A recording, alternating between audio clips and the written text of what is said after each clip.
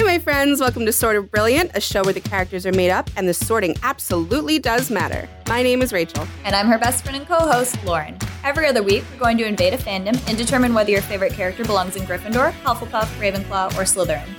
We're the Harry Potter podcast that talks way more about any other franchise. Here, we use the sorting structure from Harry Potter as a common language without supporting the author or her beliefs. As for the sorting itself, there's bound to be some arguments along the way. But in the end, we're always right. According to us. According to us. We're simply the best. Dun, dun, dun. Better than all the rest. Oh, yeah. Let's do it. Hello.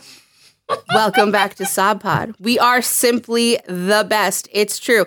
And today we're sort of the best. Sort of the best. No, we are the best. I like the sort of the best, especially because, you have another podcast on here. Fine. I was just leading up to saying. Who's talking before they've been introduced? I was just going to say we have the best of the best with us. The boobs of the boobs with us. Am I allowed to introduce you now, Meg? I don't know. It's your show. Oh, okay. Great. Then I'm going to hold off. Lauren, how are you? Good. How are you doing? I'm so good. Do you want to just talk about whatever and then they can come in later? That's what this show is anyway, right? For we don't talk about specifics. It's just shooting the shit. It is. It doesn't matter if they talk anyway because we can be like, hey, Hannah, you know those tracks that have the voices that aren't us. Just delete. Just accidentally do a whole podcast of just your guys' reactions. We should just delete them anyway because all of Carla's sorts I hear are guesses, so I'm not sure that they count. There's no passion behind them. She's got no attachment to any of them. It's all passion. I'm passionate about not wanting to be wrong. That's fair. There are no Hufflepuffs in this club tonight, just so that you all... I don't know if everybody's listened to our past episodes. Or episode? Do we only have one? We only have one. Sad. Our past episode with Carla and Meg, but we got 2 Gryffindors, a Ravenclaw, and a Slytherin. So we're not tempered in the slightest. We are off the rails tonight. We're gonna have Meg, are you done with the marriage Hufflepuff thing? to genocidal maniacs and that sort of thing? True. Well, there gets a point with the Hufflepuff thing where it's fun to give Lauren a hard time and call myself a Hufflepuff, but then I get to the point where I feel like she's actually going to come find me and kill me, and I have you're to also stop. like, this is so disgusting and wrong that I just don't want to live this life anymore. No, it's still really fun, but at this point, we've been in a panini for so long, I would welcome you coming and just killing me, because then I could see you. Lauren, morbidly so adorable. Excited. Wow. And Right? then you just strangle me. Meg's putting on a show, but like privately she's help. been like, I keep saying I'm a Hufflepuff so much that I actually start thinking that I am, and it's not right. So I need to Do you want to hear the sickest thing ever? Sometimes I question myself too. I really do. Because I have this thing where I'm like, wow. That's really not a surprise because you thought you were a Ravenclaw. Look how Yeah, but that yellow was my based in background nothing is. except wanting my name to fit the pun and wanting to like books before I understood anything. So, Wanting to like books, you didn't like No, books? I guess I Honestly. did like books. I don't anymore, sadly. I just read fanfic. Oh, same. What has I happened? mean, It's unpublished books. They're book. correct. Yes. It's valid. Yeah. Speaking of unpublished books, just putting out there that Lauren's fic, probably all of them, should be published at some point because I want a physical copy in my hand. I'm just Oh, putting that out there. Same. it's cute and true. I'd buy that. I want to hold it. Lauren, you want $1? I mean, I'll sell it to you. It's online for free, but you can give me money. Basically, this is Lauren's GoFundMe. Yeah, it's my Ko-Fi or whatever. Yeah, I don't have one of those, but Patreon? Buy me a coffee. Buy me a coffee, yeah. Anyway, this is the Schitt's Creek episode, which we are doing on behalf of Haley, who we did trivia on It's a Fandom Thing pod in God knows when. I don't know. It was a feels while like ago. 2 years ago, but it was probably like 3 months. But It was a bit ago. Yeah. Yeah, was it? I don't know. Haley answered the question, I'm pretty sure, about Bella's skirt. So Bella Swan's khaki skirt. Yeah. Good job, Haley. Red Mocha. Yeah. Anyway, so she got to choose. She's the first person ever to dictate what we sort. as much as we keep promising that people will be allowed to do that and then just not doing it. Haley told us to do Schitt's Creek, which we were gonna do anyway. Haha. So She put it in writing. She put it in writing. It felt Yeah. like we were legally obligated to. Yeah, before the end of the year. So it's happening now. Speaking of people who like this podcast, we are so excited because we had, I don't know if you guys know this, but you can leave us audio messages on Anchor, which I like vaguely knew, but like never paid attention to. But last Friday, I was like sitting at a friend's house, like chilling, watching TV, and Anchor was like, you got an audio message. And I was like, what? And then I was fully prepared for somebody to be like doing something inappropriate or like swearing. But no, yeah, Meg, you do it one day. But but no, we got a new listener. Her name is Barb. She's awesome. She found us through Supernatural. So it's not all in vain. People are finding us through Supernatural that we have not spoken about. Well, we speak about it every time. But, you know. True. Not in depth. But so Barb asked us, I guess Hannah can plug it in right here with her special audio skills. You can listen to what Barb said. Hey, ladies, I just discovered you from my friend who loves Supernatural, and then I listened to your community episode.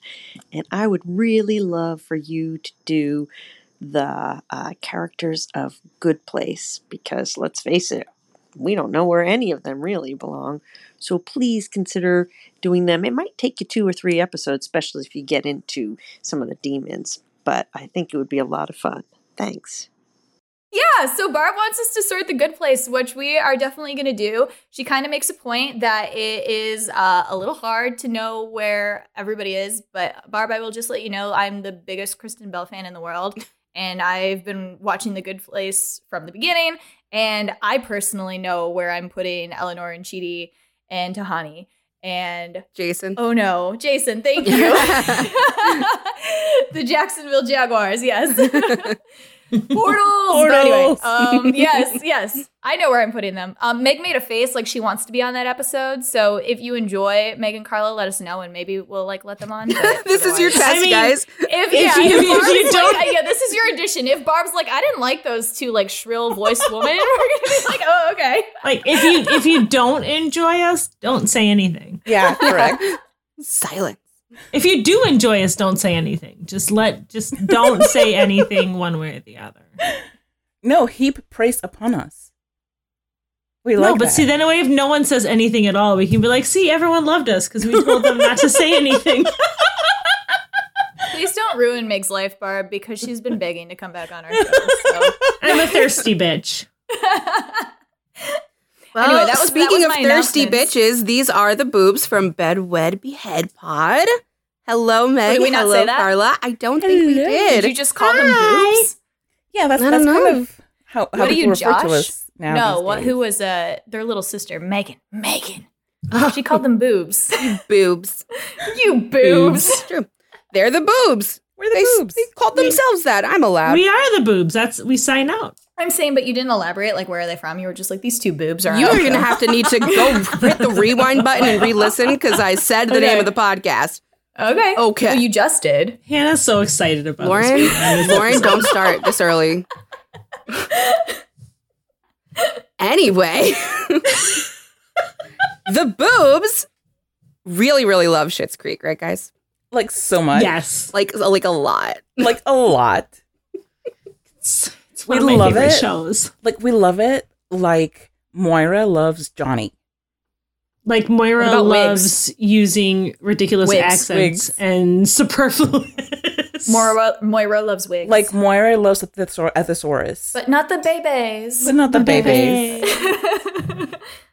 I need to get some wigs like Moira. I feel like it's a good goal in life is to just routinely pop those on and off. I do not maintain my own hair. Me neither. I could not imagine having like 30 different wigs But Meg, that's to try. why. That's why. Pop That's- this in yeah. a low pony. Pop it on. New person. But then you have to maintain the wig, and I'm not trained No, for throw that. them out when you're done and, can't new ones. You cannot throw out Cassandra. Shave an animal and just Miranda pop it can't on. take the smoke.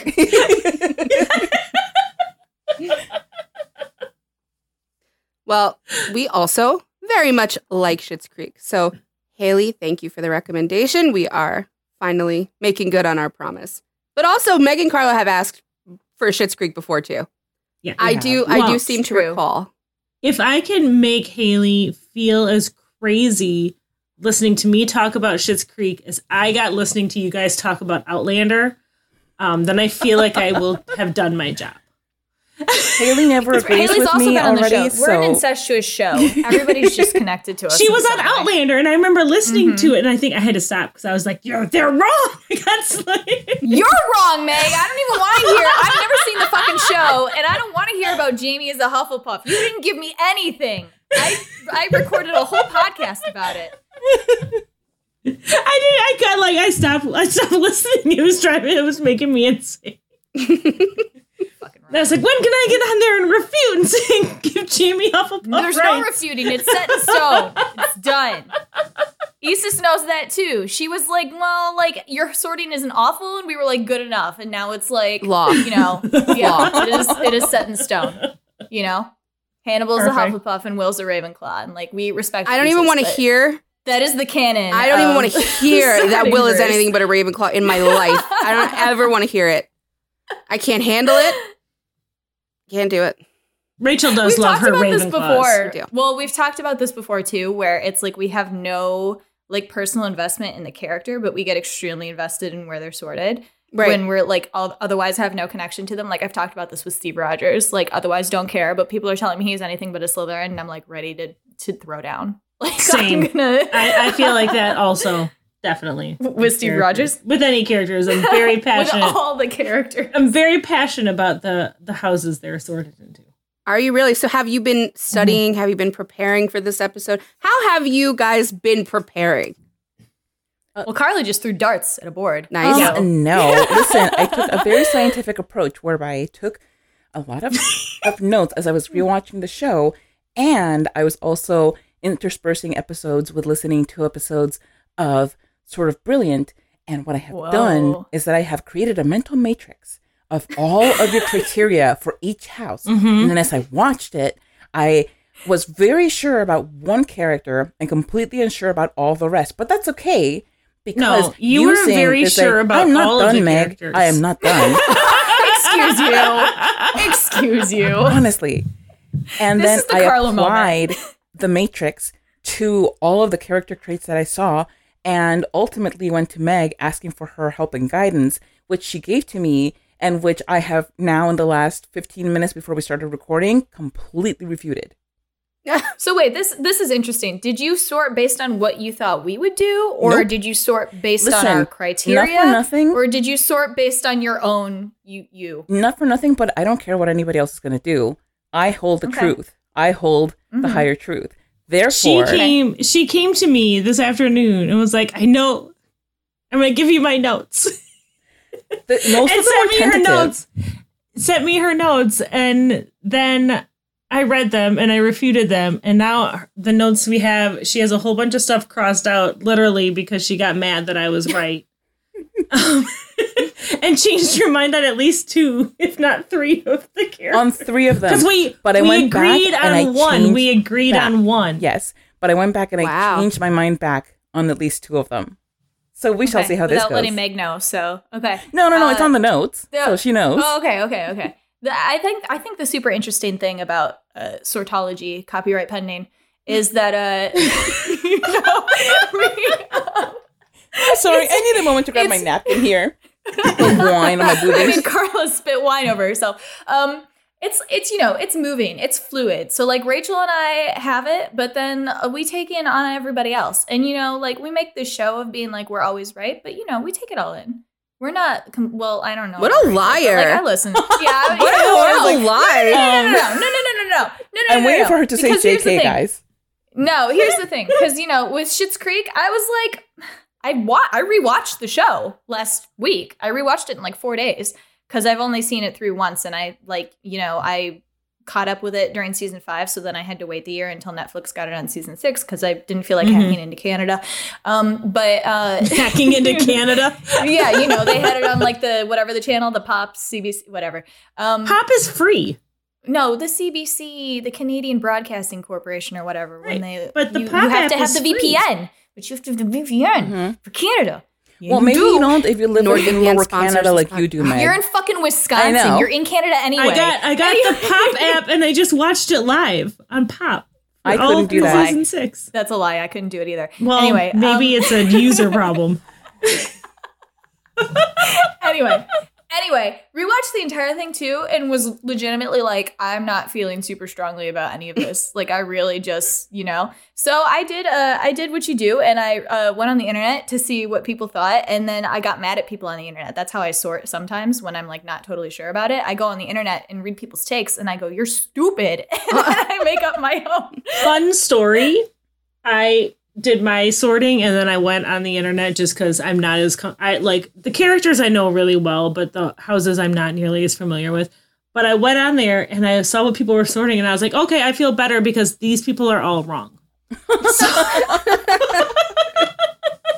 Yeah, so you may align with Lauren. Wow. I made the mistake last time that we were on here of reading how other people define houses.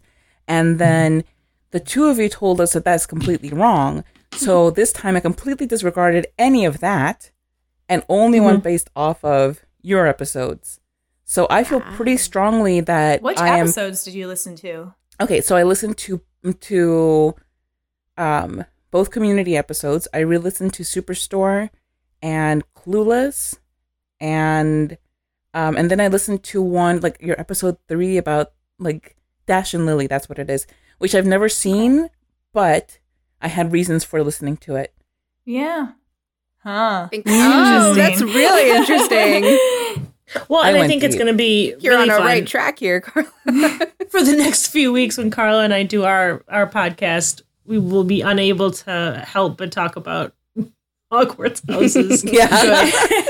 As you should. As always happens after one of you guys are on our show or we're on your show. Afterwards, they're just like, but what house would they be like? And it's ridiculous. Anyway, we already know what houses you're in. We've talked about it. That's our usual like go-to with guests. We do talk. We can talk a little bit. Like, how'd you get into Schitt's Creek? Okay. What's your relationship to Schitt's Creek? My relation started with just seeing a lot of people talking about it on Twitter. And then, pandemic times. So you do what you do. You watch stuff that you wouldn't otherwise watch. And when I first started the show, didn't see it till the pandemic? No, exactly. Yeah, because I hadn't heard of it really very much. And then, that's how long it feels, Meg, because Meg's looking at me quizzically. But no, I didn't start watching it until the pandemic. Because a friend of ours was tweeting a lot about it. So I was like, okay, I'll check it out. I'll put it on in the background. And the first season was kind of draggy for me, but like late into the first season and then immediately after, like from the second on, I was so sucked in. And then Patrick comes on the scene and I'm like, that's it. My soul belongs to you now. See, this has me really reevaluating how I got into Schitt's Creek because I'm pretty sure I thought I got into it because you told me to watch it and I thought it was some like Letterkenny shit. But I'm pretty sure I started watching it before the pandemic. No, it was definitely before the you know what? It was Criminal Minds that I was thinking of. No, you're right. You're right. No, but it was Twitter.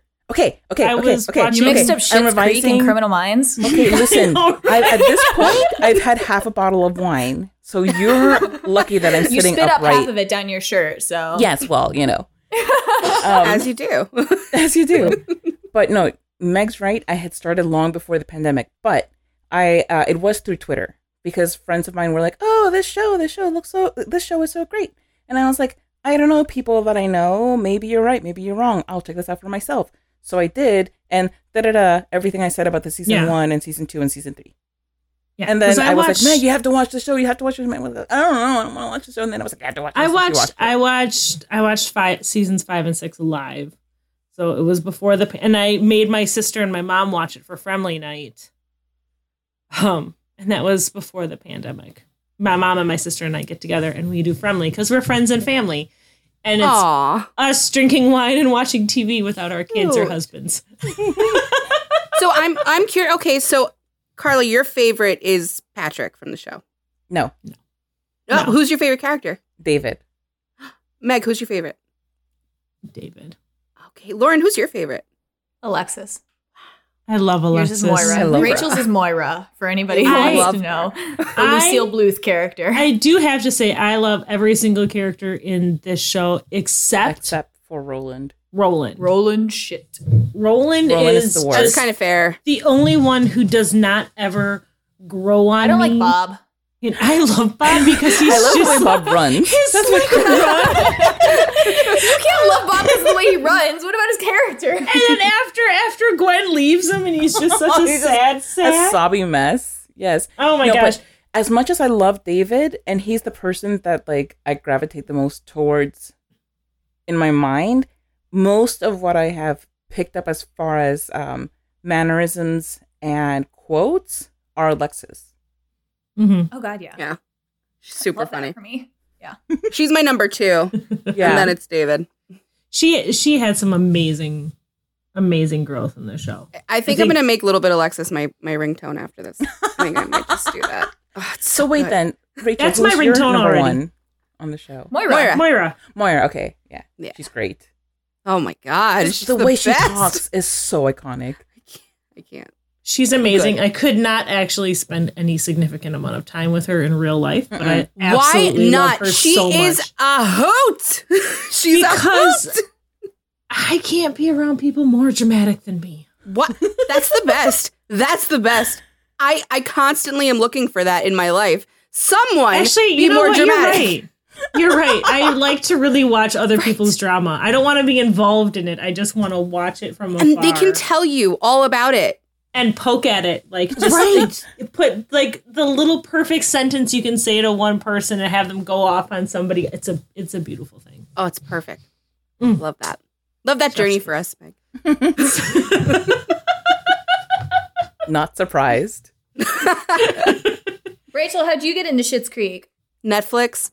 The end. Why? You just Netflix Yeah, was like, I watch was- this show, you dumb hoe. Yep, yeah. Can't pick things for yourself. Absolutely. It recommended it to me, and I was like, that looks funny. And oh man, those two have the same eyebrows. I wonder if they're related. And then they were. Wow. So I came for Thank the eyebrows God and I stayed for for Moira. Twyla. That Twyla. Yeah. You mean other than the fact that she looks exactly like her father? Did She not looks pick exactly up on it. Did like not her pick up on dad, it. but the eyebrows are iconic and they look very, very good on Eugene and Daniel. Dan. Levy. Let's look. Does I anyone else feel have like it'd trouble be- though with Eugene Levy because you're like American Pie? No. Anyone? No. Okay. No, you know why? Because I This feel is the like age back when he did He gave a hand job in a Um, movie theater. This is the age gap. This is the age gap right here. yeah, How's the age Splash. gap? Splash. That's Okay. where I Eugene first saw You Levy's him. don't always picture him giving a Splash. hand job? Hold in on a in second. movie Is theater when you watch Splash a thing? Wait, what is Splash? Hold on. What is Splash? The mermaid movie. Excuse me, what? Oh, Sorry. my God. Okay. Tom Okay. Hanks? Sorry, I'm watching a show on Hannah? Hulu right now I'm with about to kick Selena you Gomez, out and of this group. they were talking about a thing. Don't worry about Are you it. thinking about Aquamarine? No, that's a great movie though. We're never gonna get to. We're never gonna get to. No, we're this never I'm gonna so get sorry. H2O. H2. Team I H2. Lauren, Welcome how to did you Sort get of into Boobs. Schitt's Creek? Where we talk about everything but the subject at hand. Can we start Aquamarine? So good. Our movie episodes did not do well. Y'all let us down. We wanted to have an easy time just sorting 90 minutes instead of watching these 5-year-long TV shows. And y'all won't give us the numbers. How dare don't you get not make movies Clueless do anymore. better? You How don't get dare movies you? anymore. Oh You my get God, series I loved of your movies guys' or TV Clueless shows. episode Me so much, too. and I it made love me it. want to watch Clueless. It made me want to read Emma and watch the BBC versions of Emma, and it actually Wow. made me again tell Carla that, like it or not, we are going to do a Jane Austen Heroes episode of Bedwood Behead with Lauren. We I will will. give you- We will. I will give I you just don't have to the be happy things about to it. watch. I'm not gonna. You don't have to read them. You'll go off the BBC versions. Sure. That's what I do, Carla. I haven't read them.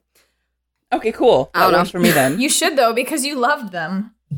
You've seen Pride and Prejudice. But now I've and seen Emma. it though. I was like, Yeah, and it's true that the BBC version is basically the book. I'll read a so- Destiel version of them. Oh yeah. God. That I will do. Pies and Prejudice. Oh yeah. Yeah. Oh my God, yeah. we're never gonna. Okay, Never guys, getting hey, there. Lauren, Let's talk how'd about you Dean and get into? Cass. Lauren, how'd you Oh, get into Schitt's Creek? Yeah. Meg, you cut back to Rachel saying it. Anyway, so Meg's not a host. Anyway, so I actually don't remember. It wasn't Netflix. People were probably talking about it. I remember exactly when I watched it. It was when I moved out here. Because I remember I didn't have furniture for like a week or two. My parents had to drive it from Chicago. And I remember laying on the floor of my bedroom with absolutely no furniture and just my laptop and just watching Schitt's Creek. But I think that was the last season. I think that was season 6. So I had watched it all beforehand. I feel like I remember watching it in college, which is crazy. So I don't know why. People were probably talking about it. It was in the throes of, Destiel, the like they had announced the show was ending, so we were all like, it's gonna happen, and not really, but then it did. Anyway, not getting into that. But not really. But there was a canonical gay romance on the show, and yeah, so that's how I got into it, and it was like a show. It was fine. I liked it enough to keep watching it. It was because it's not like I love Schitt's Creek. Like I watched all 6 seasons, but it's not like not enough people aren't funny happy for you to enjoy it. Well, there's nowhere near enough. There's not enough angst. There's no conflict, but also like it's not like Arrested Development. It's not like I'm like dying or whatever. And I will say that the second time I rewatched it, I enjoyed it more because I didn't expect there to be any conflict. So I like wasn't waiting for it. I was just like, it's just always going to be like this. So like I laughed a little more, but they're always going to be happy, these fuckers. Yeah. Damn them. I concur. Where's the But I said it pain? much nicer than Rachel Are we would like have. on the wrong show, Anyway. Meg? I feel like Okay, well, it. you're going to fight for it, and then we're going to fight over their houses. So I'm super excited about this because I've been seeing a lot of back and forth with Meg and Carla today about the sorting in their chats, and it's hilarious. So We don't know what they chose though. We we just have saw, no like, idea. the I'm so residual excited. argument. No, we've Yep. kept the suspense up. Carla keeps scrolling through our shared document, and it's driving me crazy. We I'm don't have not a shared doing document. anything.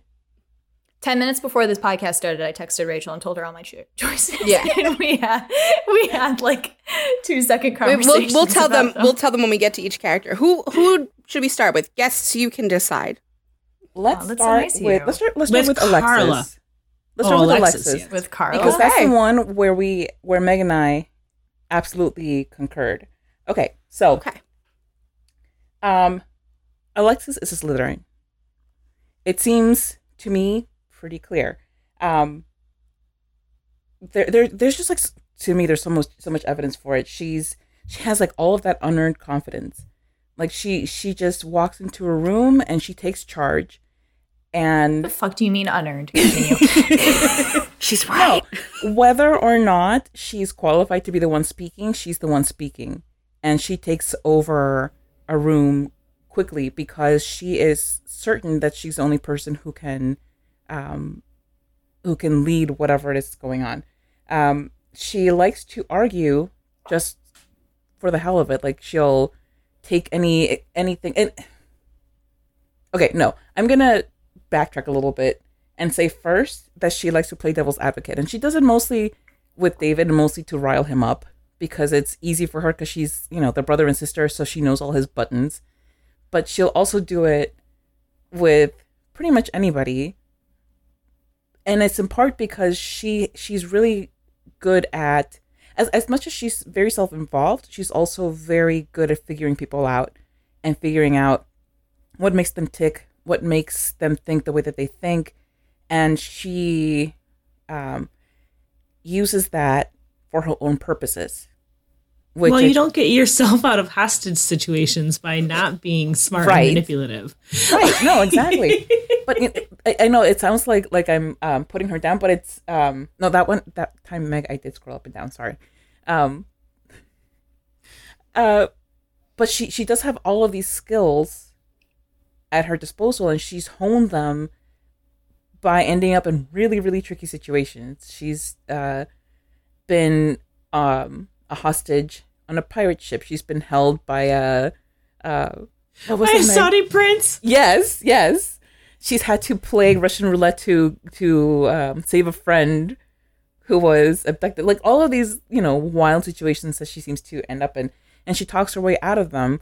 She talked her way out of what was it? She got a speeding ticket while driving. Oh no, she was driving in a burqa and whatever. So she has a wealth of life experience, but also not in certain ways. Like, there's no reason she should have been successful as Ted's assistant at the vet clinic. She talked herself into the position. She talked herself away from the position. She talked herself in and out of like a lot of different things that she had no real business qualifying for. And hang on. She needs to be in control of some things, but only the things that really matter to her. Like, some things, if it doesn't suit her purpose, she doesn't really care about. But for me, the most glaring thing is that she always has to have a purpose. She always has to have a goal. And, you know, this comes up again and again when she starts. The reason that she starts school is because she comes to find out, okay, well, her college diploma isn't valid. So she goes back with the goal of going back to school. She goes to college because she's now driven to pursue a career. She sets up her business because she finds something that she's good at and she wants to go and dive deeply into that. And then most importantly, she ends up she ends up breaking up with Ted because their goals just no longer line up in the big picture. And as much as that was very hard for her, and as much as she was heartbroken by that, she knew that in the long run, she wanted to be a publicist, and she had this budding career, and she was so good at it. And she doesn't begrudge Ted his following his dream, but she's not going to sway from her path to follow him, which was partly growth, because when she was younger, she would have. But it's also partly, I think, that she's embraced who she is now and has really come to flourish as her own person. And that's the thing that I love most about her, is that she's very true to herself. She feels very confident in who she is, and she knows her strengths, and she becomes even stronger in them, which is just like, I think, so flippin' admirable. I think she's one of the she definitely had the biggest growth arc in the show, and she's just fascinating, and I absolutely love her and her Alexis hands. We're all doing it right now, and I love that about us. I love this journey for us, you guys. Ew, David. Ew, David. It's my turn to take a selfish. So yeah, Carla said a lot of it. I think what she stole all your stuff from the document? No, she wrote most of the stuff on the document. I mostly wrote down the letters of who I thought, and then I was just gonna wing it after other people started talking, because that's who I am. Meg's like, oh my god, I had the same thought. Oh my gosh, it's crazy. But one of the things that kind of made me feel like Alexis was a Slytherin, and it's going to come across as like bad, but I don't mean it in a bad way, but she very much puts herself first. She puts her needs and desires generally ahead of other people's when we talk about her and Ted. And it's not a bad thing. I think it broke my heart that Alexis and Ted broke up and how that ended and everything like that. So but I thought it was beautiful, though, and completely right, because there was no way Alexis was going to go to the Galapagos Islands. But there's no reason for them to be like, let's revisit this in a couple of years. Like, they were like, we're dead forever. They did. In my mind, they did. They're married. In a few years, Ted was giving a lecture in New York on his discoveries, and then he ran into Alexis in a coffee shop, and then they ran off and got married. That's my headcanon. But she generally does tend to put herself first, and not in like being a selfish kind of way necessarily, even though it is her turn to take a selfish. But in a way that she knows her own value. It is her turn to take a selfish. She will not lay close. She held that for years too. She did. Oh my gosh, she did. But she is not if your tire blows on the highway, she is not the person that you would call, because if it works for her, then yes, she will come and help you. One text, David. the fact that David even texted her at all is the most baffling thing to me in the entire world. But she is very loyal to the people that she loves, and she expects that loyalty in return. But she's very cunning. She's very manipulative. You cannot get into and out of the situations that Alexis gets into and out of without being really, really sneaky smart in a lot of ways. And she comes across like surface level. You would think she's kind of an idiot in a lot of ways because she does very much have like the hands and the Valley Girl flaky speak and very shallow. But she's not. She's much deeper than that, and she's much smarter than I think she really lets anybody get involved in. But it's not necessarily book smarts; it's life smarts. Well, that's what makes her such a good publicist too. Yeah, and so she can figure out like what's ticking in the and world, and she can figure shit out on like the drop of a dime. Yes, she can make painted seagulls look like a great PR. A great PR moment instead of a colossal mess. Yeah, but she can turn any situation around to her benefit. Like, so the episode where they all go, Stevie, David, Patrick, and Alexis go to visit the venue that David wants for the wedding, and at the end, oh my god, he's such a bitchy bride. Yeah, yes. She does the same thing for the dress barn. She's like really the one who like, negotiates that shit. Yes, because she's amazing at it. But yeah, she's just spewing shit. She's like, like the venue and the food and the catering, and David's like, catering and food are same. Right? But she says it with such confidence that it's hard not to believe that she knows what she's talking about, because she just sounds really, really confident in what she's saying. But what I was going to say is that when they're talking about the date for the wedding and how, if they book it in a month, they'll get this huge discount. And Alexis gets all mad because she won't be there in a month. She's supposed to be in the Galapagos with Ted. And then it turns out that, oops, she made a booking error and her flight doesn't leave for another month.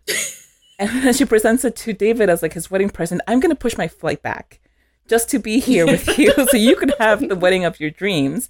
And Stevie's just in the background like, you are such a hypocrite. God. You're such a liar. She's like, you're the worst. You're the worst. Thank God she did that, though, because then you hear the pigs getting slaughtered. And they're like, never mind. Which was unexpected fun. I did not expect to be just completely thrilled by that moment, but I was. But yeah, so she actually says, and I have to look at my notes. She actually says, maybe I'll just push my trip back by a month. And that's when like David knowing her so well, it's like, you mixed up the dates again, didn't you? So it, she takes this thing that's a mistake on her part. She turns it around to make it look like an altruistic thing. But that's her completely in a nutshell. She can twist any situation. Meg's making fun of me because I'm making Alexis hands right now, which is funny because I do this all the time. How are you not tired of this? But she takes any situation and can turn it around in her favor. And you know what? She doesn't always use it for evil. She generally... I don't think she hardly ever uses it for evil. I was saying, like, in the very beginning of the show, like the first season, when she's less bearable, she does tend to use things in her favor a lot more. It's never not bearable. When she tries to convince them that this town is actually pretty cute, and then maybe it'd be great for everyone to stay because Stavros is taking her place. I love her so much, though. Okay. Well, yes. Yeah, we agree. Yeah. We totally agree. We got one right.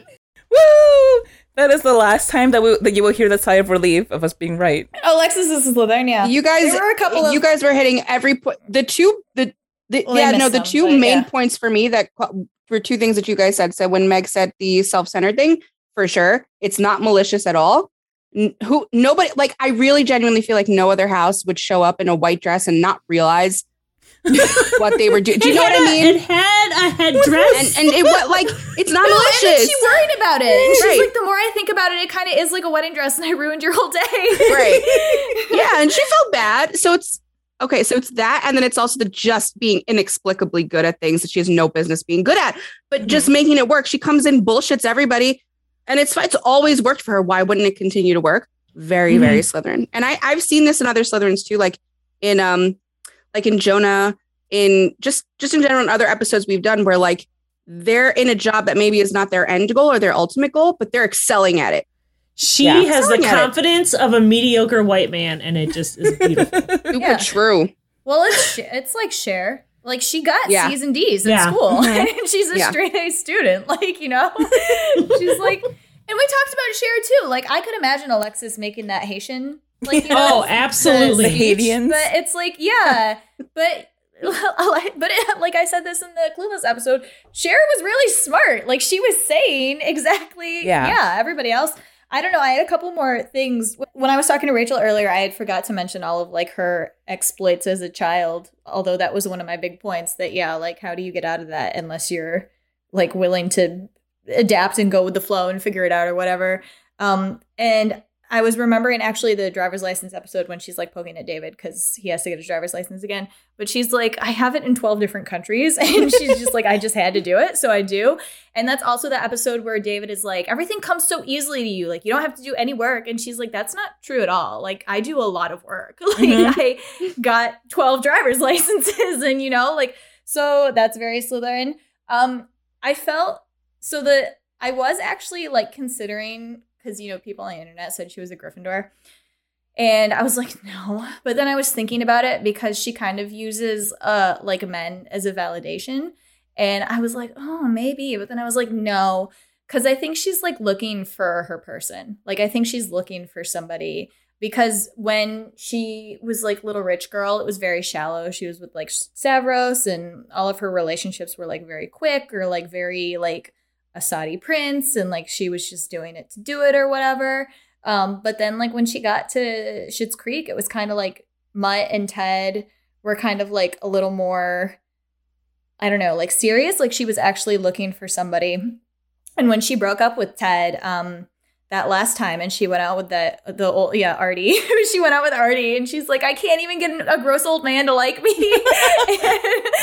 like it really just felt like she's like genuinely looking for someone, which is why the ending was also so very Slytherin, because like, yes, Slytherins have people, but they're all also like always about themselves first. And she was like, you know, I'm gonna do me and work on me, and the person will come to me. And then she does have her family, and she has David, who is very much somebody that she enjoys. And then she out of all of them is the fastest one to adapt to the town. Like, she immediately gets a job at the vet clinic. That's another thing I said to Rachel. She made Ted give it to her legitimately. So she's like, I want to earn it like everybody else. And like, she has the interview with him. And Ted's like, do you know how to work spreadsheets? And she's like, okay, that's enough. We know I got the job legitimately now. Like, it's fine. But then, she gets, it's not that her high school diploma like wasn't correct. She skipped out on the last, on her second semester. So she had to finish up the semester. So she was like, oh, I need high school to go to college, and I want to go to college. And then also it was like, her parents were like, we went to your high school graduation. Like, you were there. And she's like, no, I wasn't. Like, she doesn't even care. She's like, I wasn't there. Like, she's like, no. And then, when she graduates her 4 months at community college, she's just like, I have a business now. In pubic service. Immediately gets clients. Like, she's like, now I'm a business, and I'm going to be your publicist. Pubic relations. Yes, pubic relations. Yes. Yeah. No, but she like immediately, it's just like, now I have a business, and she gets clients, and it's like, okay, girl. When they were trying to get her to join Cabaret, she literally did not give a shit. She was like, you think that somebody would like that would like throw a fit? And then they're like, oh, no, you're going to be dancer. She's like, okay, whatever. Like, she's like, I don't care, guys. She's going to be the best goddamn dancer that they have. Yeah, exactly. She's going to do the best that she can at like whatever. She's like extremely honest. And she never gets like, and I think because she's so honest, like she doesn't get punished for it. Like, I know we talk a lot about Slytherins like having to be what they what they think others want them to be. But I think Alexis is one of the ones who's just so unapologetically herself that everybody else just like accepts it. Like, she's like, Ted, animals are gross. I hate them. And Ted's like, oh my God, as a vet, like all over her. She's like, Ted, I'm not into this. Like the dogs are watching us have sex. But she's like very honest. Or like, when I felt the way that she handled the engagement with Ted was very Slytherin, because she, first of all, like accepted, because she was like, well, somebody loves me and I like should do something with that. I should accept it. It would be mean. And then she's coming to the realization that she can't do this because it wouldn't be great for either one of them. And then she's having that conversation with Mutt where she's like, I'll just text him. And she's like, fine, maybe I'll tell him in person. But she like does it. She goes and tells him in person. And like, that's the other thing about Alexis. She always does the right thing. That's like the last thing I had was. Well, as Twyla says, eventually. Well, I was going to say, she 1000% uses Twyla as her moral compass. She shows up at the diner and is like, Twy, I don't know what to do. Like, I'm having this issue. And like, she doesn't actually take Twyla's advice. She takes her own advice, but she uses Twyla to like throw it all at and then be like, okay, so this is the right thing to do. And then she leaves and does it. So, or she takes what Twyla says and like spins it into the Alexis right way or whatever. But yes, very Slytherin, extremely Slytherin. It's so smart of her though to know that she needs to have somebody like that to bounce things off of, instead of just kind of trying to formulate it in her mind. Yes, she knows. Okay, I have this resource, and I can lean on this, and it's not like in a bad way. It's like, she has somebody that she can go to and talk to openly, who will tell her, even as Twyla does things roundabout, but she still will lead her the right way. All Slytherins have issues with moral compasses. It's the good ones who know that they need to go talk to somebody and like talk it out. The bad ones don't care. They're like, whatever. That's another thing. Sorry, Meg. There's another thing I wanted to say about Alexis too. She like knows that David is Moira's favorite, and she's totally accepted it. Like, she's not jealous. She's just like your mom's really favorite. True. And David's like, what are you talking about? And Alexis is like, yeah, mom. Like, and there's that whole thing when they try to force lunch, and Alexis is like not into it. She's like, I do not care that I'm not your favorite. Like, we can continue living life. And I think it has to do with her understanding Moira because of what Moira is. But yeah. Go ahead, Meg. Sorry. No, I just wanted to point out, I think it's really, really interesting and weird that people think Alexis gets so much validation from the men in her life, when I really feel like one of my favorite things about her is that she does not need a man to validate her in any way, shape, or form. She likes attention from men. She likes what she can get from men, but I don't think she ever puts her own valuation and her own self-worth in men. Like, she likes men because they make her feel good. Mm-hmm. But she knows who she is, and she knows her own worth outside of a man. And I think that was something that becomes apparent throughout the show. Like, maybe in the beginning, she was much more attached to what, like, Stavros, her validation through him. But I don't think that was even so much about him as it was about her previous status as a socialite. And well, it's that, and also his ability, his theoretical ability to get her out of the town. Yeah. And take her back to her privileged life. Like, it really had nothing to do with Stavros himself. Like, I'm sure she would happily dumped him if somebody better came along. And with Mutt and Ted, it was more that, at that point, it wasn't about carving out a future, and it wasn't about, the person who was right for her. It was just, I want Mutt. Mutt's hotter. This is the kind of person I want to be with. I'm going to go after Mutt. And he shaves his beard. Maybe validation is the wrong word, but Alexis definitely was like, I need a boyfriend. Like, she was obviously looking for a boy. I feel like it was more, I need a distraction from what's going on. Mm-hmm. Yeah.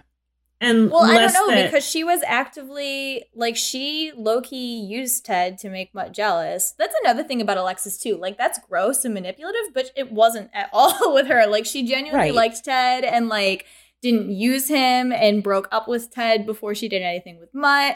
But and manipulated Twyla into breaking up with Mutt. I'm glad though that Meg, the other Gryffindor, mentioned the whole validation comment, because I always go to bat for the Ravenclaws, and then Lauren calls me out. I'm going to go to bat for the Gryffindors.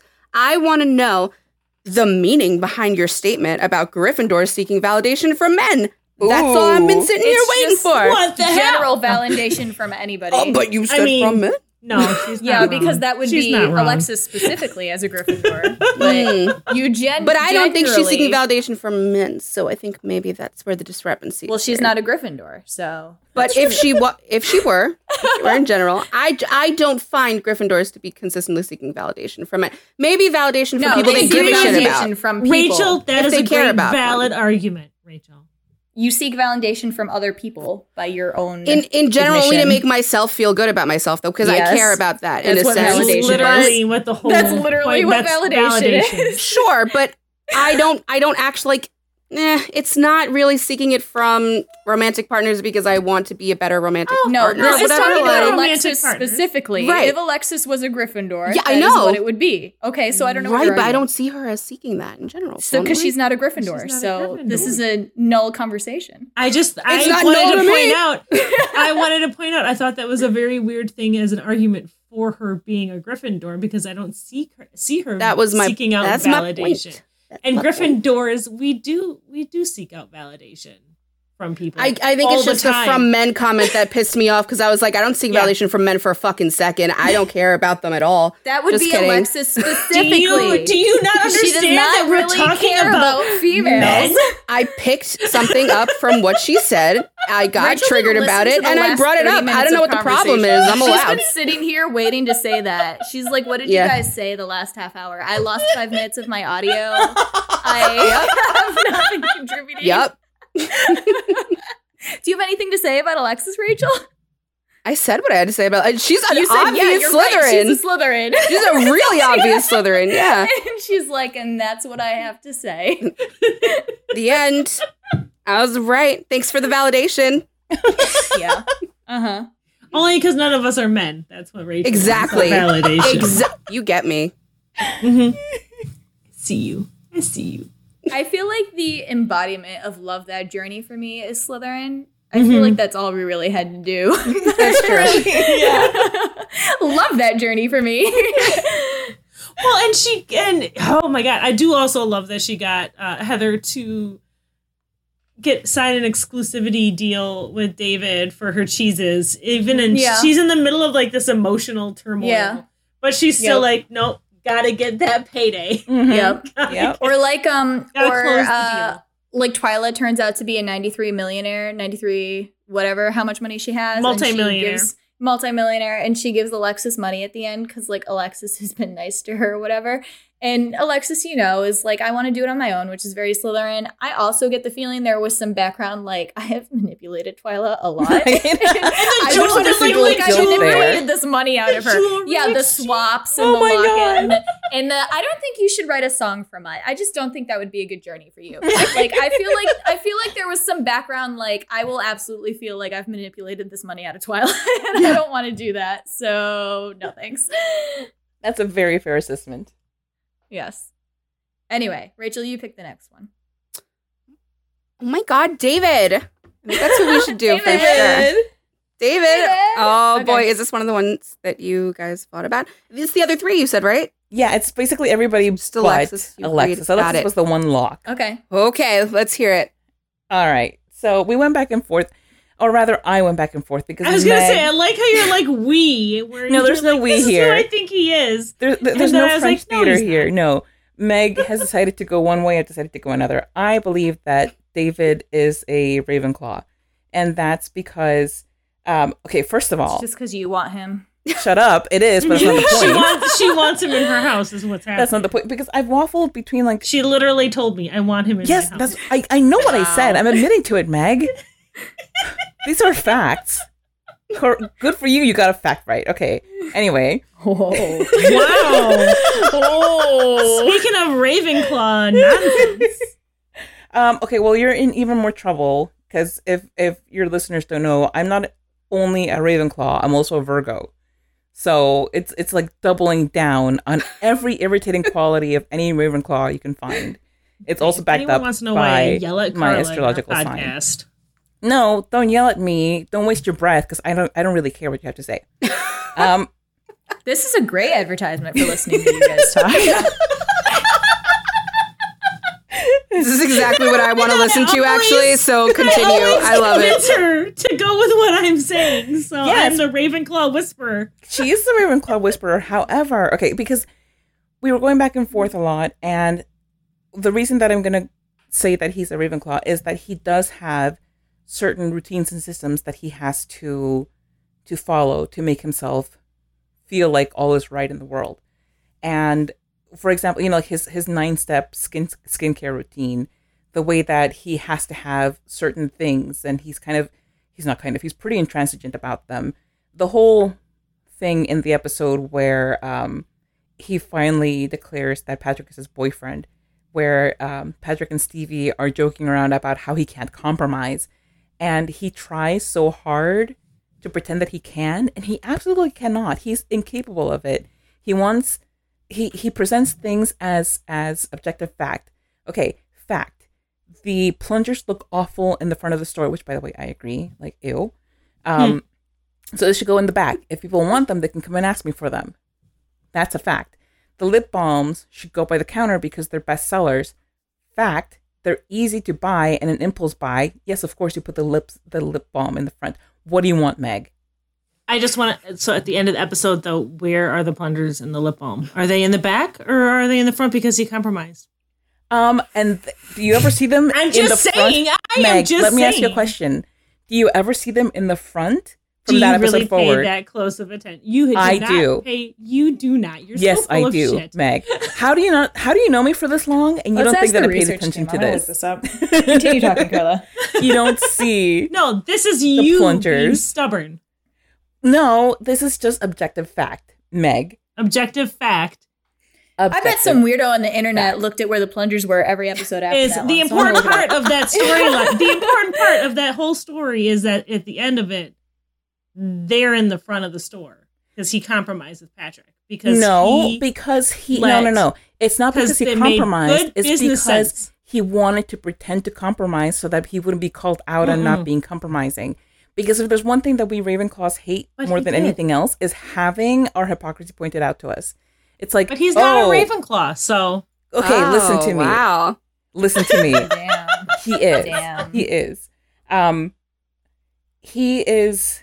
There was something. Oh my god! And I wish that I had written it down. That you guys were saying about in the Dash and Lily episode that was like, ticking off all these boxes, and that's why I went back to David being in Ravenclaw from the guest that Meg and I had. Oh, I've just realized something that's unfortunate.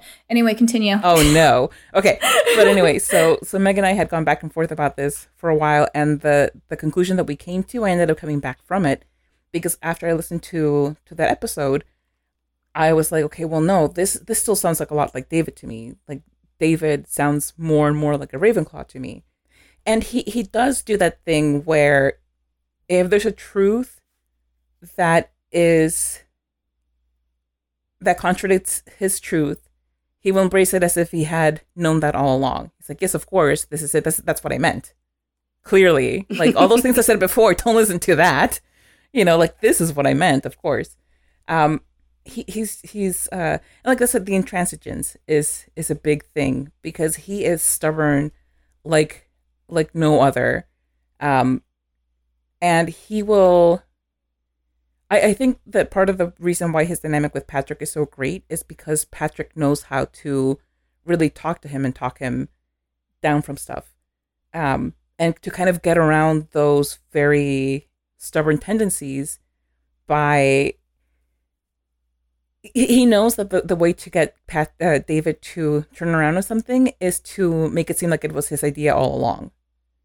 Like, yes, of course, David, this was, he turns whatever. Meg's shaking her head at me and it's very distracting, and she has her hand over her head in that very judgmental. Go, yeah, Meg, go. No, because he's a Gryffindor. Like we just had this whole conversation about validation in Gryffindors, and David absolutely needs validation from people around him. He is very brave. He's willing to have tough conversations and that don't go necessarily how he wants them to go. He's fiercely protective of the people that he loves and expects that loyalty in return. He's also very needy of the people he loves. And I had a lot of other things, but you starting to talk about David as a Ravenclaw again just made my brain short circuit because no, I don't see him as a Ravenclaw at all. David is a Ravenclaw who's been through a lot. No. He's a Ravenclaw who's been through a lot, so he has these insecurities. Not because, but the thing is, he has insecurities, a very protective shell. He does, and he is a toasty marshmallow inside. But he also knows who he is. He knows who he is, Meg. He knows who he is. But you don't know who he is because you're wrong. Oh my God! You Meg, you want David in your house. How can you say that, Meg? You're doing the same thing with No, but I'm right. David's my favorite, but the house that he's in has nothing to do with that. And you just want him to be yours because he's your favorite. Watch, these two are going to say that he's like a Hufflepuff or something. They are going to say the way Rachel is hiding her face. He's not a Hufflepuff. David is a Hufflepuff, and I will not budge. Absolutely will not budge. He's the first one I had sorted immediately. He's not a Hufflepuff. Yeah, he is though. He is. He is. 100%. It's not about the hypocrisy being pointed out. He just doesn't like being seen as wrong. He doesn't like being perceived as someone who is wrong. It's embarrassing for him. I feel like that's still a Gryffindor trait. I feel like that's honey, I love being wrong. You can call me wrong and stupid all you want. It's fine. See, this is where I wonder that I actually a Gryffindor because I hate being called wrong. You're not a Hufflepuff. I get really embarrassed thinking that I'm wrong. I guess that's only if you care about that topic. No, always. David cares never want to be seen as wrong ever. Carla and I have a whole podcast where we don't like to be seen as wrong, no matter how we feel about us. Did you not just see us arguing?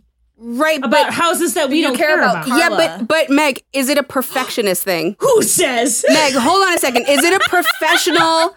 Is it a professional thing? Is it you don't want to be embarrassed in a group of your peers, or is it like a class thing? I have no peers because that's what I see as David's issue. Not just like I don't want to be wrong in this argument. It's really gonna piss me off if I'm seen as wrong. Like I have that too, but for David, it's like I do think he comes from this sort of privileged upper class lifestyle. He doesn't want to be embarrassed in front of these people, right? So that's what it lends to. It's for me, with David, it's a personality thing. He has these ideas that he has formed about the world, and anytime that anybody tries to enlighten him on something or another, he's like, no, because I have all of this wealth of knowledge that I've accumulated for living a hard life, and I have come to these conclusions, and my conclusions are correct, including the conclusion that he's broken.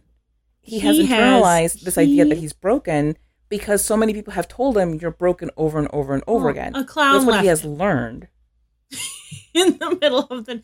No, for me, a lot of things that made me feel like Gryffindor is honestly, and this sounds really, really bad, but he has like this neediness and abandonment issues that I feel like we see with a lot of Gryffindors, where he pushes people away before they can hurt him, but he also wants them to be close to him. Like, it's very, and you guys have talked about this a lot about all of your Gryffindors, where it's just like, go away, no, please, I need you here with me. And he has that in spades. He tries to keep things very but it's not people he actually cares about. Like, Gryffindors do that, like Dean with Cass, where they're like, this is getting too serious. He did that with Stevie at first. He did it with Patrick at first. The whole olive branch. He doesn't do it. He does not do it. No. And here's the thing, too. Stevie and Patrick are becoming his family. When he gets back together with his parents and Alexis, he's chasing them to where they're going. The first time that they leave the town, and he's like, who am I supposed to stay with? Like, you're all leaving me. What the fuck? Like, I'm supposed to stay with you. And then at the end of the whole show, feels like it's not arguing against me. Yes, it is. I just said Stevie and Patrick are becoming part of his family. It's not a Gryffindor thing to be going. It's only Gryffindor to push people away when it's becoming too serious. And you're like, oh my gosh, these people have the power to hurt me. David is pulling people towards him because he's trying to create something. At the end of the season, when Alexis is like, Mom and Dad are moving to New York, I'm moving to New York. David's like, well, obviously I'm moving to New York. And obviously Patrick's moving to New York. And obviously Stevie's moving to New York because they're part of my thing. And like, I don't even need to consult them because of course they're coming with me. but he also very much did the push away Stevie and Patrick, the whole olive branch story arc. Again, for him. Okay, not barely. Here's yes, it is barely because that was resolved in one episode. I'm going to and interject. halfway through the episode, he was only still doing it because Patrick was giving him gifts, and he liked getting the gifts because he liked feeling needed, because he liked having a part in the community with Patrick. For drama that Hufflepuffs are insanely dramatic. It's incredible. Are you sure you're not This a is not an Hufflepuff, argument Lauren? for Ravenclaw. No. This is not an argument for Ravenclaw. No, this is an argument for Gryffindor. Do not start going dramatic. I just said, Lauren, that this is how Meg managed to turn me around and get me on board with the Gryffindor thing. Is that so now you're not saying David Ravenclaw. Lives for drama. He will participate in other people's drama and will start it over nothing. And the prolonged break with Patrick that he should have resolved so quickly, he dragged out for days and days after when he wanted to get back with Patrick because he was getting gifts and because he was getting attention and because he was getting drama out of it. And it's because he was feeling needed, which he has never felt before. And it's because of the olive branch. Like the whole thing. Does not argue against Gryffindor. It does. No, it argues for Hufflepuff because he was trying to find a place. I swear, is it to these people? You are under 40 and therefore you can't hear my voice?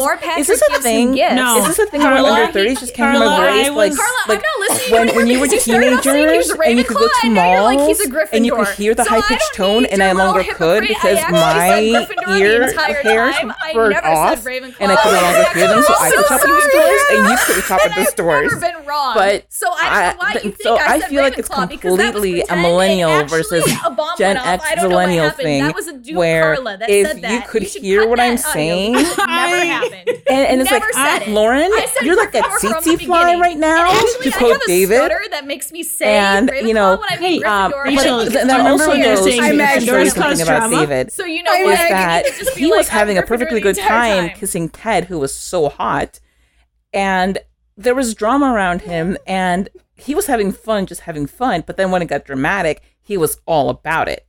Because all of this for me to say, Carla, I was just responding to Lauren. I was listening to you, but Lauren said something, and I was just responding to what she said. Carla, what are you arguing for?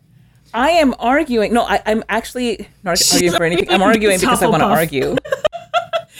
Have you met Carla? No, that's exactly right. I'm arguing against Hufflepuff because it's going to be either, listen, it's going to be either Ravenclaw or Gryffindor. And I'm just supporting Meg's argument because I'm supporting against Hufflepuff. That's all I'm doing. I'm not here for, I told you, like, I think I'm going to be wrong about like, more I than could see him be a Hufflepuff before. But anyway, but he will do stuff he doesn't want to do if other people want him to do it. Like, you know, the selling allez-vous, which his mom was all into. He couldn't care less one way or the other. But his mom was like, oh, we're going to sell allez-vous. He's like, okay, let's do this.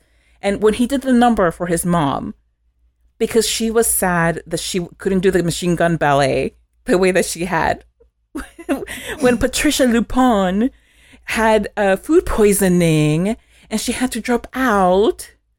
And so Lauren's just done because you started I don't know. You're describing a Hufflepuff. You're just explaining instances in which David fulfilled his role to his family. Like, keep going, I guess. Whatever. No, but I feel like no, he's not a Hufflepuff. A Hufflepuff. Okay, hang on.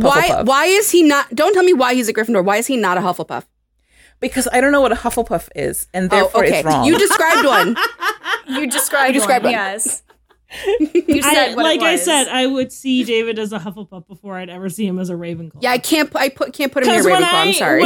He's not a logic house. I don't know where you got that idea. Because he makes his own logic. Because it's not about having logic. It's about creating your own logic. That's an emotional house. They're creating logic based off emotion. So when I kept changing back and forth with David, it was between Gryffindor and Hufflepuff because I feel like those are two sides. Why of the did you decide coin. against Hufflepuff? Because we hate the word Hufflepuff. I mean, it's just intrinsic. No, it's not because I hate the word Hufflepuff. And I want to stab somebody. Okay. That's just my personal thing. Okay, well, I didn't decide because of that. I decided because I didn't want to have two Hufflepuffs in my same sorting hat for the most part. Well, you won't. Spoiler. Spoiler. No, I agree with that statement at least. I obviously don't because David is a Gryffindor. No, because I feel like I don't know. I think he puts himself out there and takes a lot of risks that I feel like would not necessarily be in the Hufflepuff house, not because of a family or anything like that, but personal risks for himself. And that's kind of where, like, the whole brave thing, but it's not like a knight. I just felt like he was a Gryffindor because he does do a lot of big and bold and brave things that I think a Hufflepuff would be a bit more hesitant about. Wow. And like also, Thor does big and brave and bold things, right? I don't care. I don't give a shit about Thor. I'm just saying, you're talking about big and brave and bold, which are like Gryffindor buzzwords that I can't stand. So I'm saying like, that's why I said wow. Right. Okay, so again, you're talking to someone who actually does not give a shit about Hufflepuff houses or Hufflepuff. Oh my god, Hogwarts I'm so sorry, houses. Haley. Haley the Hufflepuff. Ouch! You guys are getting roasted out here. I don't care about Hogwarts houses as far Haley as their roasts me no matter go. what I say. So I really, I'm at the point beyond where I care. Okay. Look, Hufflepuffs, if you want to go all stereotypical, are extremely hard workers. They want to fulfill a role. David is a very hard worker who wants to fulfill a role. Like, it starts off as, like, he needs money for his face cream or whatever, and his dad's like, that money doesn't grow on trees, so he goes to get a job at a grocery store. But it turns into he goes to the blouse barn, and he gets in there and immediately takes over and changes everything. And like that lady has no idea what's going on. Wendy. He takes over the company. Yeah, Wendy. He takes over the company credit card. Like he immediately goes in and is like, I'm doing this because this is what I do. Like I'm a brand manager. This is David. And he's got like nothing to say that. But he's like, I'm a brand manager. This is what I do. So that's what he does. And then Rose Apothecary is the same thing. And he does need a little push to do it, to like start the store. But once the store is started, he's like, I got it. This is my thing. I know how to do brand awareness and blah, blah, blah. So he's a very hard worker. His relationship with Alexis is extremely Hufflepuff Slytherin. How he treats Alexis, him being like, I always have to look out for you and worry for you. Like when you're off doing whatever you're doing, like I have to freak out about that. And Alexis is like, you shouldn't even be thinking of me at all. Like I don't think about all you. This feels like, all of this feels like Gryffindor stuff to me. Same. No. But I feel like, okay, no, Carla, you're sitting here saying Ravenclaw, so you don't get to sit here and talk about Gryffindor. I'm sitting here trying to support you. That's the role he fills in his family. I love and you. More, and like he has to do this stuff for Moira because that's what Moira needs, and he has to do this stuff for his dad. And when he's living in New York, here's another thing that sounds like weird, but was hugely Hufflepuff. David doesn't have any real friends. No. Because he's away from people, he's away from a community he actually wants to be a part of. He doesn't want to be in this highbrow gallery where he's not actually selling art prints or whatever. Like his real place is like in a Schitt's Creek type area where it's very small and it's very like not isolated, but it's very comfortable and where he's the most dramatic bitch around. And I've said this in the past, and Rachel and I have talked about this a lot because this is a thing that people don't think about. Hufflepuffs are extremely dramatic and can be extremely petty. And I think it comes from, again, like knowing your place in a community and how you fit into the community and how people need you, that when it gets to the point where somebody's pissed you off or they've made you feel like your role's not that great, they're like, well, I'm going to punish you for this. And it's Cass fucking walking away from the bunker or Annie Edison making them all strip off their clothes so they have to find her fucking pen. Like, it's the neurotic drama queen. It's a neurotic kind of drama. It's not a big, volatile, screaming in your face, angry, like Meg, you just sit in like I have done several times. It's not the same kind of anger and drama queen. It's not at all the same type. I would argue that it is the same type. I would argue that it is the same type. Like he really does get very upset about these things and he just blows up. He doesn't. No, he doesn't, because he doesn't. But he goes, oh my god, and then he's like done. No, he's not. Yes, because the biggest example, that you're giving me is the olive branch with Patrick or whatever, and that lasted like 20 minutes. How about the years and years that giving him gifts? But how about the years and years that he holds Alexis needing his help over Alexis's head? Yep. That he still brings it up, and we haven't even seen it happen. Yes, that's extremely petty. But it's not him constantly blowing up about it. But for me, here's where I come from. I apparently have a very, very hard time telling Gryffindors and Hufflepuffs apart. Because you and I have had this conversation where I'm like, I'm a Hufflepuff. And you're like, no, you're a Gryffindor. And I don't understand the difference. So that's why I say Grifflepuff. No. You can't say that, man. Get the fuck off my podcast. David's the one I was most certain of. Like, I didn't even consider any other houses for him. I don't think he's. And the internet largely agreed with me, which was rage amazing. is not the rage is not the same. It doesn't match with the Gryffindor's rage for me. No, it's like simmering resentment, and the second that somebody is like, "Actually, I do need you, and I like you," he's like, "This is fine now." All right, continue to treat me as the queen I am, and it's fine now. Like, you know. Yeah, I have to stick with Hufflepuff. I'm sorry, guys. That's not a Gryffindor to me. Hufflepuff. I'm not sold on Hufflepuff. What are you, Carla? Because you can't decide. No, listen, I cannot decide. It's not so much that I cannot decide as it is that I will side with whatever is not a Hufflepuff. And in this case, I will jump on Meg's Gryffindor vote because I believe that there is more evidence. Again. Carla's actually discriminating against Hufflepuffs, so whatever. I absolutely am. I just, the word itself, I'm like, ugh, gross. I am just saying I have a really hard time telling the difference between Gryffindors and Hufflepuffs, apparently, because they very much feel like two sides of the same coins, where you could very easily flip from one to the other. For me. No. Please, no. Oh, am I going to get yelled at now? Not by me. I'm not going to yell at you. Lauren, you going to yell? Lauren is like... No, I don't care. Hufflepuffs are probably closest to me. What I love about Lauren's I don't care is that she sits further back from the mic. She's like, I don't care. This is something that I noticed with Lauren. Is louder she does. I spent 2 minutes yelling over you. Lauren will sit further back from the mic. Her face is red. Oh And my God. Her posture switches to just like, I'm done with you. And that's the where posture the is what gets me. It's very like continue. Be wrong as long as you want to be wrong. That's fine. Amen. That is exactly it. I don't have any thoughts about Gryffindors and Hufflepuffs being the same side of the coin. I don't have an argument against that. Rachel will probably scream about it. Yeah, we don't feel the same way. We don't react the same way at all. We don't. We're dramatic and petty in completely different ways. Okay, but dramatic and petty is still dramatic and petty just because you do it in different ways. Not at all. Not at all true. No. It's the motivation behind. Right.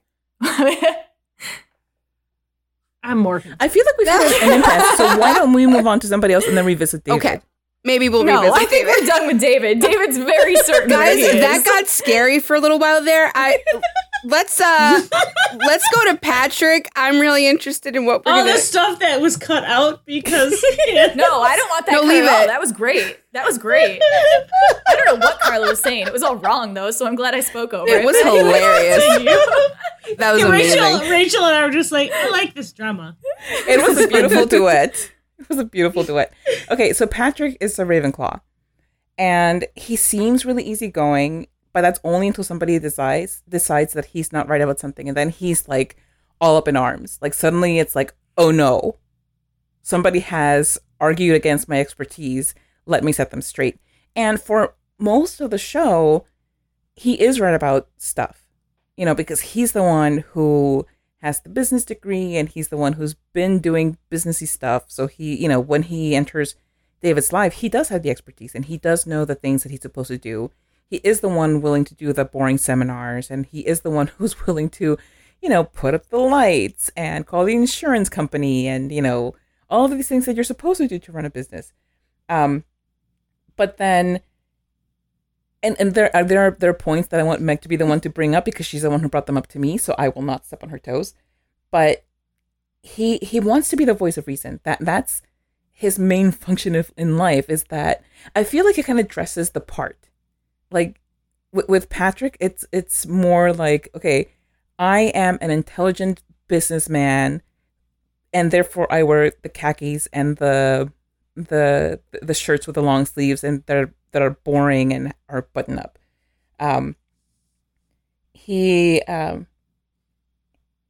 There's so many things that I'm sorry. I'm skipping. I'm only laughing because this is what Carla thinks a Ravenclaw relationship looks like. Anyway, continue. Listen, I'm in a Ravenclaw relationship, and this works for me. So. You specifically were like, Ravenclaws and Ravenclaws can't be together unless they have a lot of therapy. My husband and I have had a lot of therapy, therefore we work. That's literally what I said. Your argument was David and Patrick. Hey, anyway, keep going. We didn't have therapy right away, is what I'm saying. Anyway, so and okay, this isn't relevant to being a Ravenclaw, but Patrick is a Raven thumb, and I think that because the man is shaped like a thumb, according to Ronnie, so he's the Raven thumb. Like a thumb. And I just had to throw that out like there. Like those guys from Spy Kids? No, I mean, there's a whole scene. Man, help us. There's a whole bit where Ronnie says that Patrick. The man looks like a thumb. Yes. Okay. And ever since she said it, I cannot see it. I cannot see it. But he generally knows how to talk to people and tell them what they need to hear in order for them to agree with him and to just move forward from their wrong opinions. And whether they want to hear it or not doesn't really matter to him, as long as they hear what he has to say. But I also, there's also the fact that he takes over, like when he and Johnny are having that conversation that Johnny keeps trying to start with him about David and how, I just want you to treat my son right and everything, but Johnny can't get those words out. And Patrick is like, okay, look, I'm going to treat David with respect. I love your family and I'm proud to be joining it. These are all the things that he is, these are facts for him anyway, but he knows that Johnny wants to hear them. And I think that's one thing that is maybe underrated about Ravenclaws is that there is a lot of observation there. And it may not be the same way that it is with Slytherins. Slytherins have a way of observing that's very different from a Ravenclaw.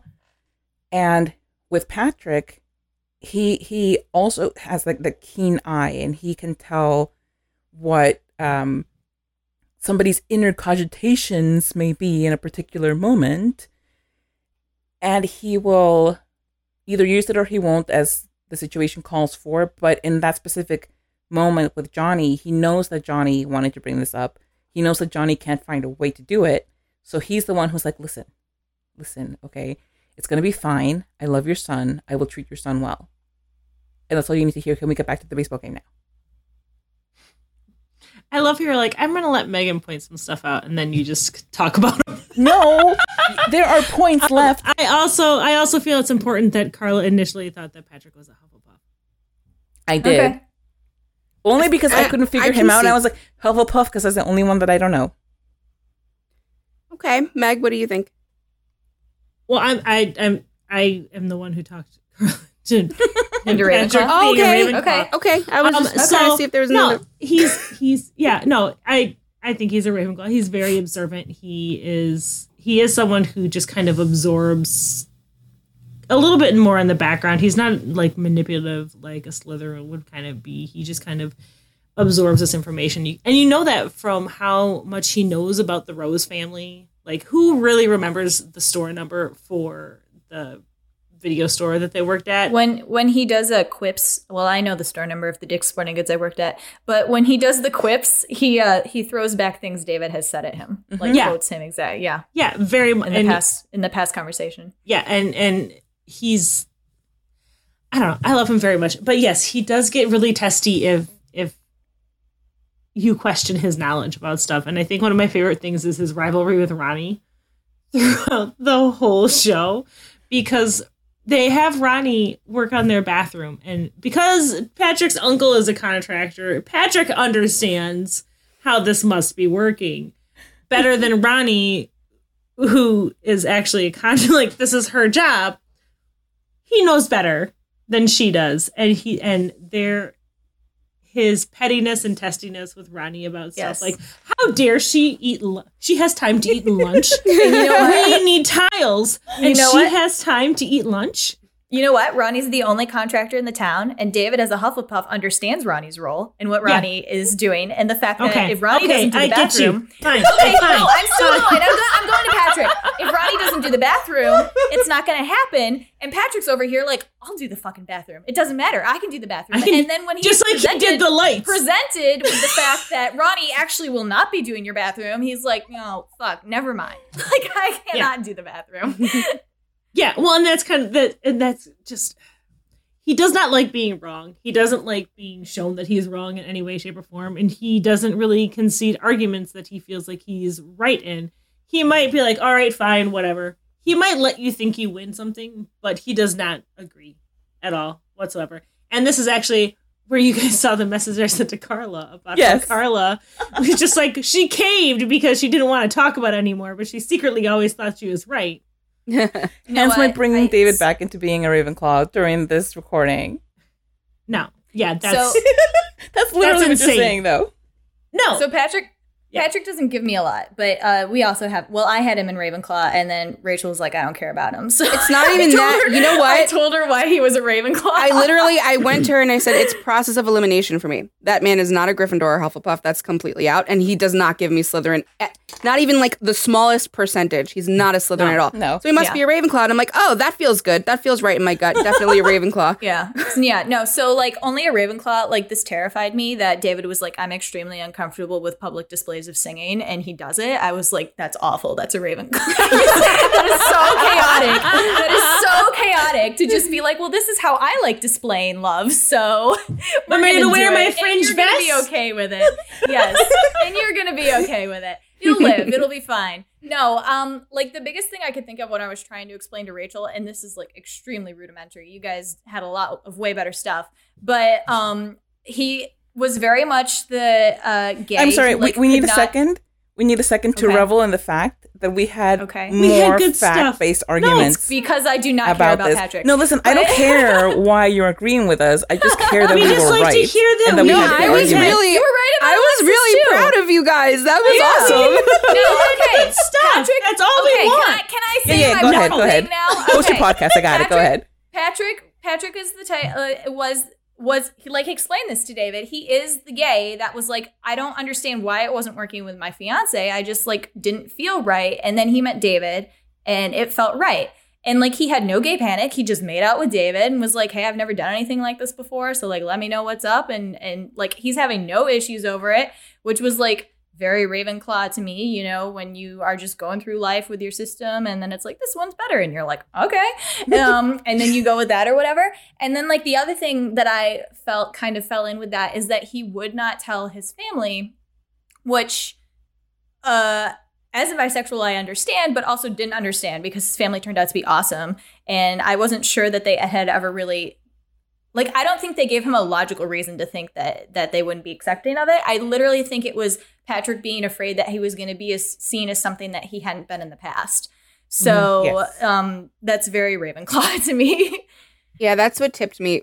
I was saying to her, I was like, I know this man's a Ravenclaw. I just know, I feel it and I know it and I've seen it and I understand it. But there's one big like glaring thing. I know there's a main reason, but I can't figure it out. And when she said that, I was like, there it is. Confronted with the truth that makes more sense than your own truth that you've lived. Switch. Hello, Ravenclaw. No, it's absolutely true because I can't tell you how many times in my life, like, you know, I'll get a piece of information that suddenly fits, but it's more like it's a puzzle and you're missing a piece and somebody presents a piece to you and you're like, oh, okay, well, that makes a lot of sense. And you've kind of agonized over it so long that this piece of logic just scratches an itch and you're like, oh, thank God I can move on now. Yeah. I get or really like the way that Patrick listened to this mess of a man leave him like 50 voicemails about what his business was going to be, and then decided that he was going to be, and then filled out the form for him, and then was like, I want to be your business partner, and just completely moved in and took over his life, and was like, this is the way it's going to be now. Oh, and he's just like, oh, I'll get the money, which was honestly like that was pretty sexy. It was pretty. Yeah. No, it was. And there's the one other thing about Patrick is like he gets very mad when his like plans are foiled or like when something's not going to go the way that he thinks. Because we talked about this with Abed where it's like different from Slytherins where Slytherins are like are able to work the system because they like slither through it. Ha ha ha. But Ravenclaws are like immovable and like everybody better part or the Ravenclaw is gonna break. But people have to put a lot of effort into that and most people it's not worth it. They're like whatever. So Patrick is here like buying houses in secret and like doing this other shit and then David comes along with his on a whim shit like we're gonna move to New York and Patrick's like mad. Like he's like we're not doing that because I did something. Well, and I love how mad and jealous he gets about Ted kissing David in a game. where Dave was like, whatever, it's fine. And I kind of hate that you talking about Patrick coming out is actually a weird argument for David as a Hufflepuff. Thank you. Thank you so much for the validation. It's an extremely Hufflepuff which is, you know what I'm going to say. It's something I didn't think Carla about. Listened to Dash and Lily because it's our only Hufflepuff Ravenclaw relationship episode. Well, I didn't get Rachel to Lily, and I were though. very excited.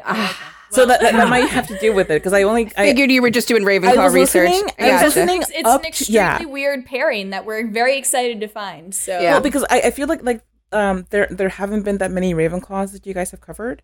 Right. And that's I true. was looking for the validation. media does not know what to do with them. No, well, I was looking for like, you know, to try to understand your sorting for Ravenclaw. Because even though I've been sorted by you into Ravenclaw, sometimes I don't understand why.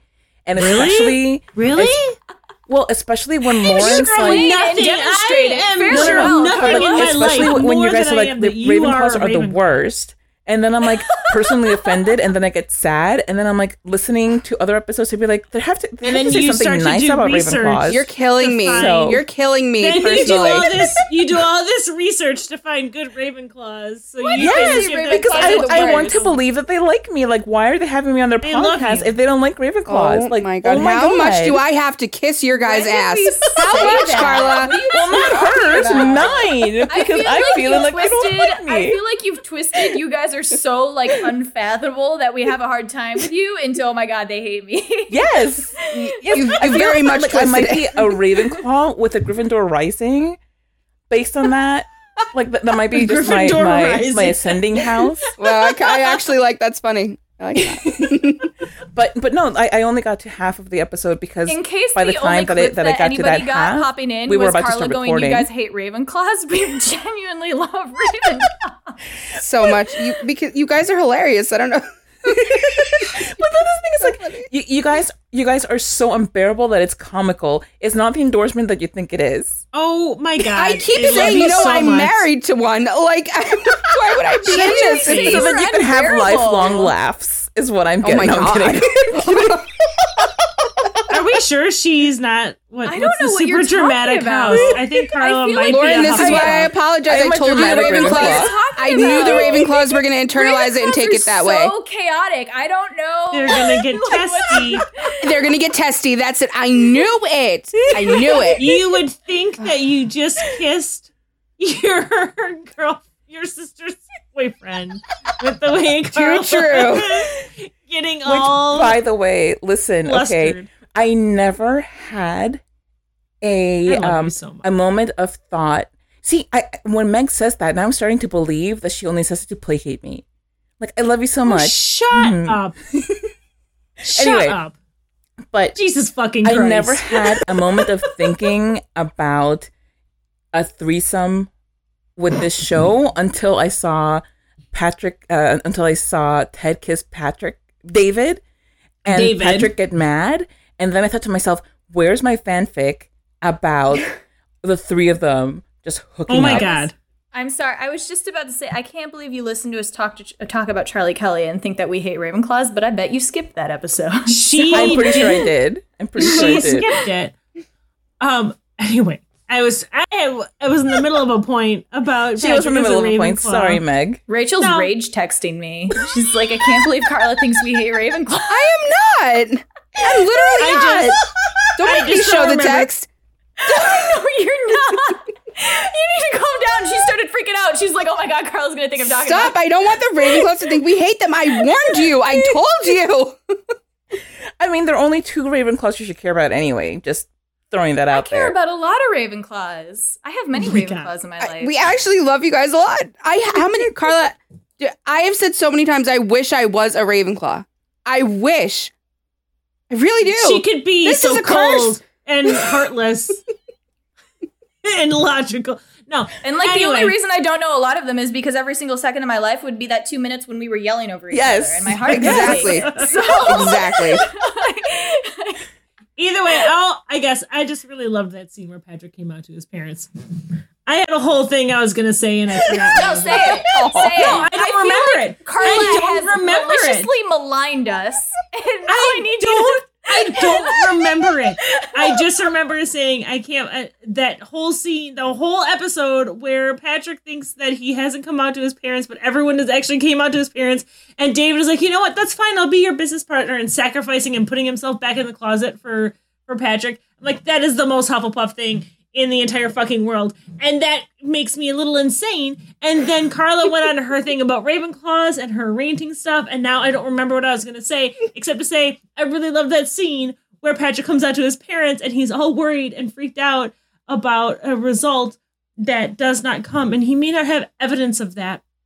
But I feel like a lot of people can relate to Patrick in that situation. And a lot of people can, I absolutely can, not as a coming out situation necessarily, but as a moment where there's a very definitive line in your life with your family where before you were one thing and you don't know what's going to happen after if you're no longer the assumed thing. And I think us as women, it's something that we can think about, like when we got our first period, where that's a very definitive, I know it's dumb, but it's a definitive moment in your life where you're like, you're seen as a child.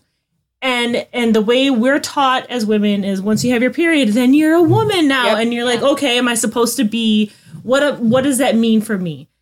And I think Patrick had the same thing. Like, what does being a gay man that's out to his family, what does that mean for me? Do I have to start behaving a certain way? Right. Are there expectations of me as a person? So I can understand his hesitancy in that. I don't think he was necessarily actually afraid that his parents wouldn't love him and accept him, but I think that's where his hesitancy really kind of came from, because that was the most relatable I thought Patrick was. like as a cishet woman, white woman, for me to be like, yeah, this coming out moment is something that really resonates with me. It sounds really weird to say, but it was just like that moment of once you say it. Yeah, it's Ravenclaw. Yeah, it's very real. It's like, I mean, everybody can understand it, but it's like what they base their life off of. That this is how I've been, and now I'm going to be something different.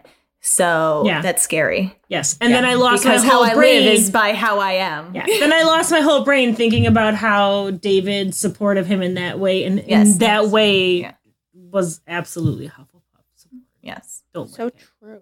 Yes. Don't like it. I don't like it. I am silently agreeing, but I will not voice it. Good.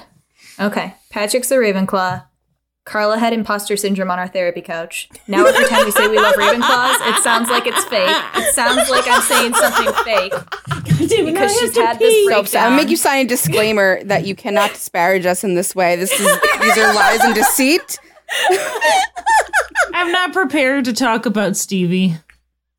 Oh, well, okay, we're going to talk about Stevie. Oh, why do you okay, so hang on now. Is there beef over prepared. Stevie? There's not beef, there's disagreement. There's disagreement. For me and Lauren, too, we got agreement. Sure it's not beef. Okay, well, Meg and I went back and forth on this. To beef? Grade A beef. Okay. I like how Carla's like, these are our notes when she's talking about these docs things. Like, these are our notes, but all of the arguments Let me read everything Meg wrote down. No, I didn't get a chance to write anything down. She's like, these are our notes, because I read them at one point and we're like, okay, yeah, those are all good points and we can talk about them. And then in the time since, she added a bunch and changed stuff and crossed stuff out. So, like, all of my stuff is gone. No, it's not. Very Ravenclaw, by the way, Carla. Very Ravenclaw. Because all of your Alexa stuff is there, snapped off the and planet. all of your David Gryffindor points are there. I don't know what you're talking about. I'm so excited to hear this. Is brandishing I'm gonna get a whole like, oh, look at you getting your shit opposite. Look at this. Okay, look at this. All right, I just want to say. Oh my God. I just want to say these are our notes. And also, they're your notes that you sent me, and then I was like, okay, those look good, and then you changed them. You know why there are cross-outs? Shush. You know why there are cross-outs? This is when I was agreeing with you and crossing out my stuff in favor of your stuff. Because Meg is the one who convinced me that Patrick is a Ravenclaw.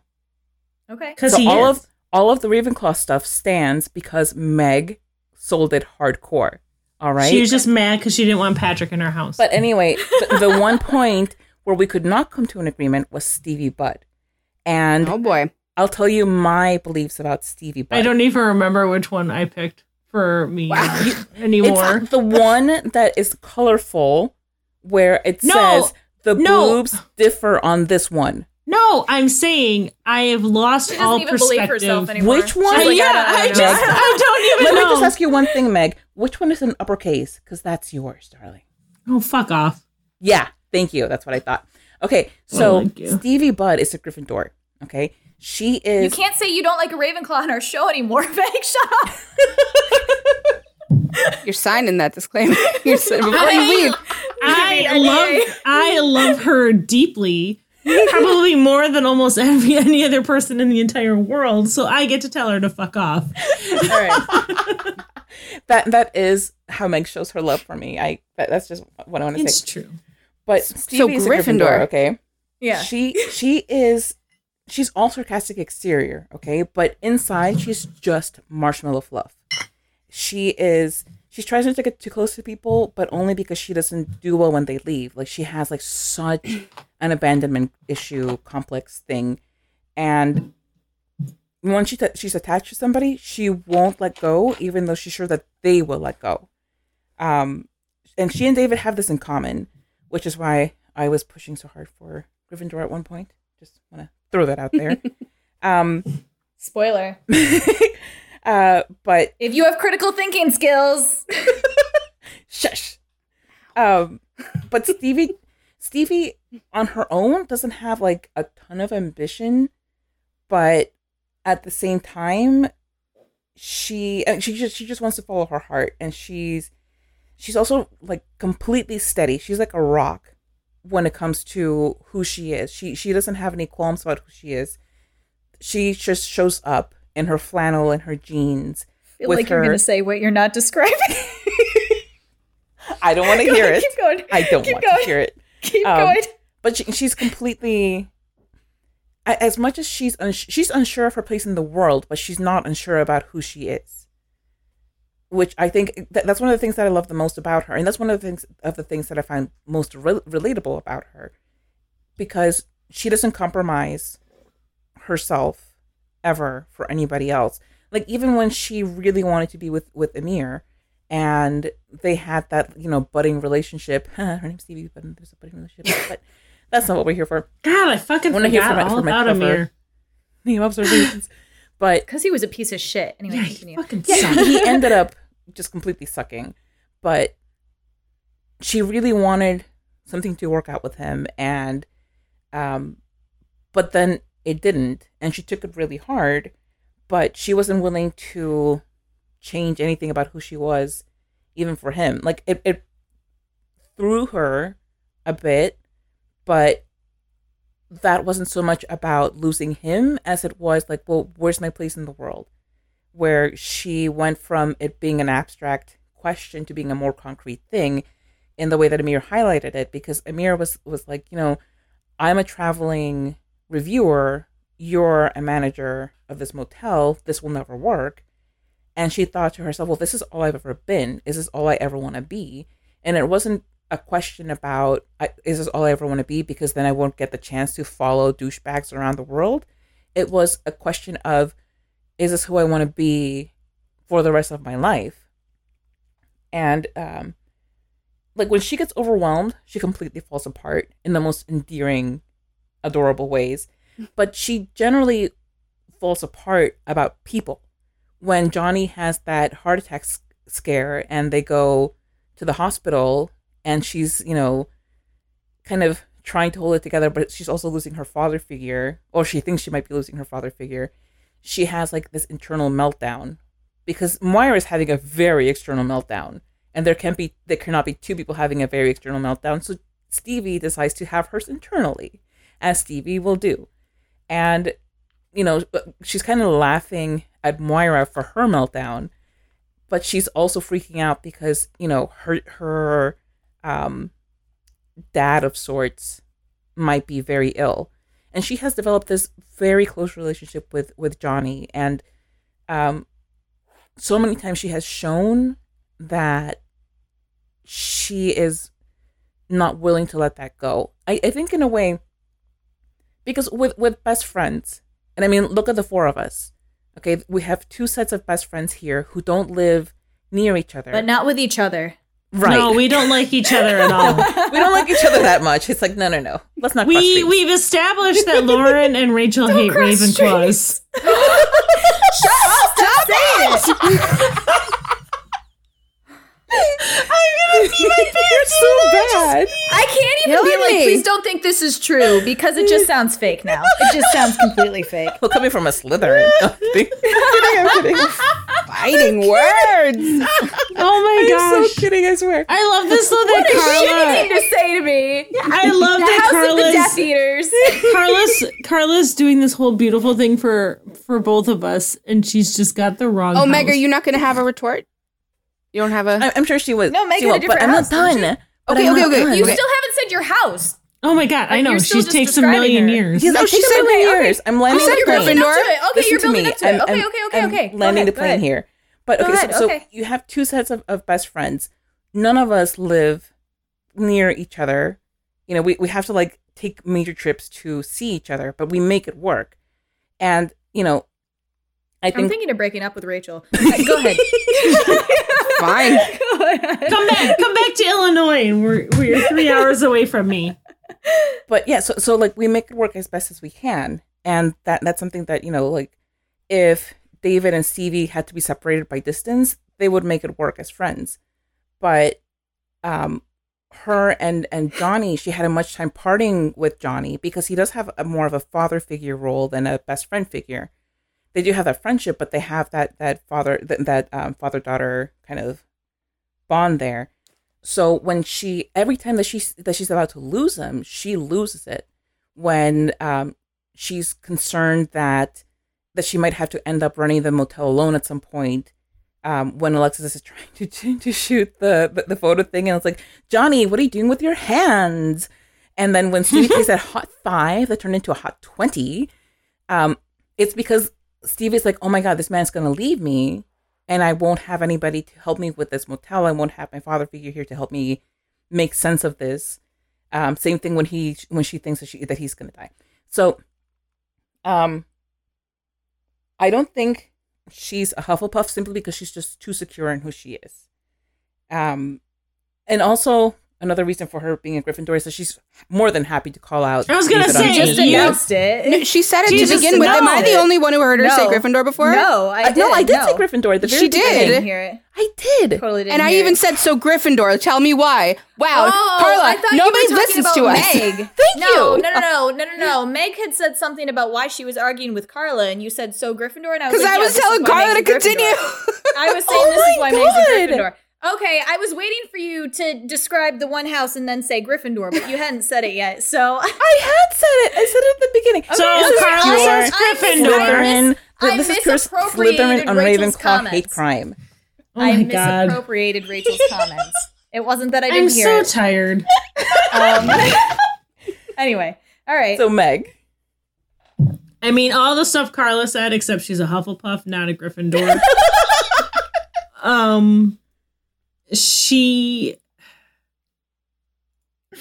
doesn't let people in very easily, and I feel like that's a bit of a Hufflepuff thing. But once you're in her circle, you have her fierce love and loyalty. It takes a lot to crack into that shell, but once you get there, you are absolutely in there. I don't think she's very secure in herself. I don't think she has a lot of confidence in her abilities, and I feel like that's part of why she decides to leave Johnny and the Rosebud Motel, because I think she's a little afraid of it being successful and doesn't have confidence in herself and her ability to manage this franchise, which is why she's panicking at the photo shoot, because she thinks they're going to get too successful and then Johnny's going to go off and leave, and she's going to have more than she thinks she can handle. And I think that's why she decides to pretend that she's going to be a flight attendant for 45 seconds. for Larry Eyre. For Larry Eyre. Larry Eyre, because we care about where you go. She was there for a week, and they're like, "Yeah, you want to go fly the plane? Just this is your life." But I feel like she she's super sarcastic. She's super snarky, but she uses it to protect herself as a defense mechanism, and she does push people away before they can get close to her. I think the roses really snuck under her defenses, and once they were there, like, she's very clearly a part of the Rose family. Like, she was adopted into that family. Yes, David did that. Yes. He did. Thanks. I know he did. I'm not saying he didn't do. What but the I also fuck? feel like she chose David first, because David wasn't seeking. David wanted to not connect with people they now. They were apparently And two Stevie- lonely Hufflepuffs just trying to find community with each So other. you got Hufflepuff. I picked Stevie as a Hufflepuff. Okay. She did say that. Did you not hear her? I Nope. did. I said all the. I said okay. I said everything Carla said except she's a Hufflepuff. Got Delete it. this episode. I think This is she's such a a fucking Ravenclaw. mess. I think she's a Ravenclaw, and you can't say no because now it'll be a hate crime. All right, hang on. This is really funny because I thought she was a Slytherin. So we've got all four. Yeah, but I convinced Fucking you. hilarious. Oh, we have Did I convince you? We have a full Hogwarts. No, but inevitably, listen. eventually, Lauren did convince me to Ravenclaw because I read Stevie as a deeply insecure person. Like, deeply. I read all of the sarcasm and pessimism and everything is insecurity, fear of failing. Lauren doesn't think she's insecure at all. I think she's absolutely. She's not insecure. I think she. No, I think don't she think absolutely is. Interesting. No, because Rachel was like, that's why she does the snark and all that. And I was like, Yes. no, it's not. But I It's not thought. because she's insecure. It's just because she expects everybody to be going on anyway. So she's just like, I don't need to deal with this. And like, I'm going to do my own thing. No. And I don't know. And I don't read it as insecurity either because Rachel was like, don't you think she felt insecure to the roses? And I was like, no, not at all. Like, she clearly thinks she's better than everybody else in the town. Yes, When David she makes, does. like, at the very beginning, I when didn't feel David that makes way. that. Yeah, I did. Well, she clearly thinks she's maybe smart and maybe that the rest of the town maybe isn't. the rest of the town, but once the roses get in there and they weasel into her heart, she is very afraid that they're going to leave her behind. Yeah, but it's not. So when David makes that dig, like, nobody here goes to college, Stevie's like, well, I've been to college. So like Carla said, she's extremely secure in herself. And I think she thought the roses were, like, ridiculous. Like, I don't think she was threatened by, Not in by Who them didn't think or- the roses were Well, ridiculous? okay, but she, like, constantly wasn't, like, she wasn't bringing them towels. And she was like, this is just how Stevie does things. Like, I don't think she felt insecure at all. And I do think, so Rachel's like, what's her system? And I was like, I think she's just doing her life at the motel. Like, she's just there doing her thing. She's like, I'm Stevie. And she's like a reverse Britta Perry, right? Like, she's not the one most likely to leave. Like, everybody else is. And she doesn't give a shit. She's like, She's whatever, an exact move reverse on. Britta. She's Yeah. an exact reverse Britta. She's like, whatever, move on. And like, and like, here's the thing: the place that she starts getting freaked out is when her great aunt dies, and she's like, oh my god, is this going to be me? And then, so it's like kind of a challenge to her system where she was like, I could just stay at the motel and live my life, and everything is going to be fine. And then she starts freaking out, like, oh my god, I'm going to die here, and everybody's leaving, and my ashes are going to be spread in a parking lot. And then Which was Alexis so funny is that they going, ended up yeah, breathing and then in the- Alexis. Right. And then Alexis is going to the Galapagos and she's like, oh my God, I wish I could travel. So she does is like, okay, this is no longer logical for me. I'm going to change it up. I'm going to go be a flight attendant. And immediately was like, I hate it. What I was doing was perfect. I don't understand why I left.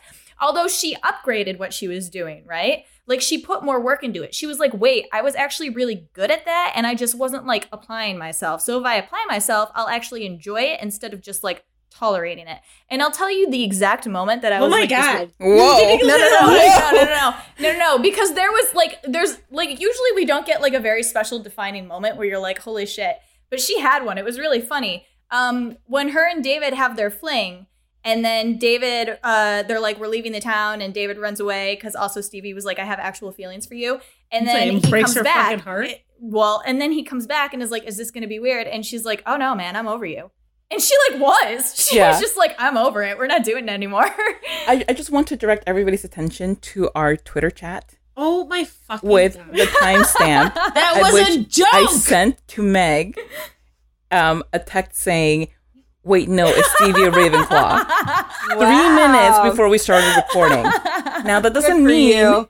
I mean, because I'm telling you, I waffled about everybody but Alexis. No. I feel like she's so. I feel like so much of the stuff you talk about her confidence. I feel like so much of that is a front.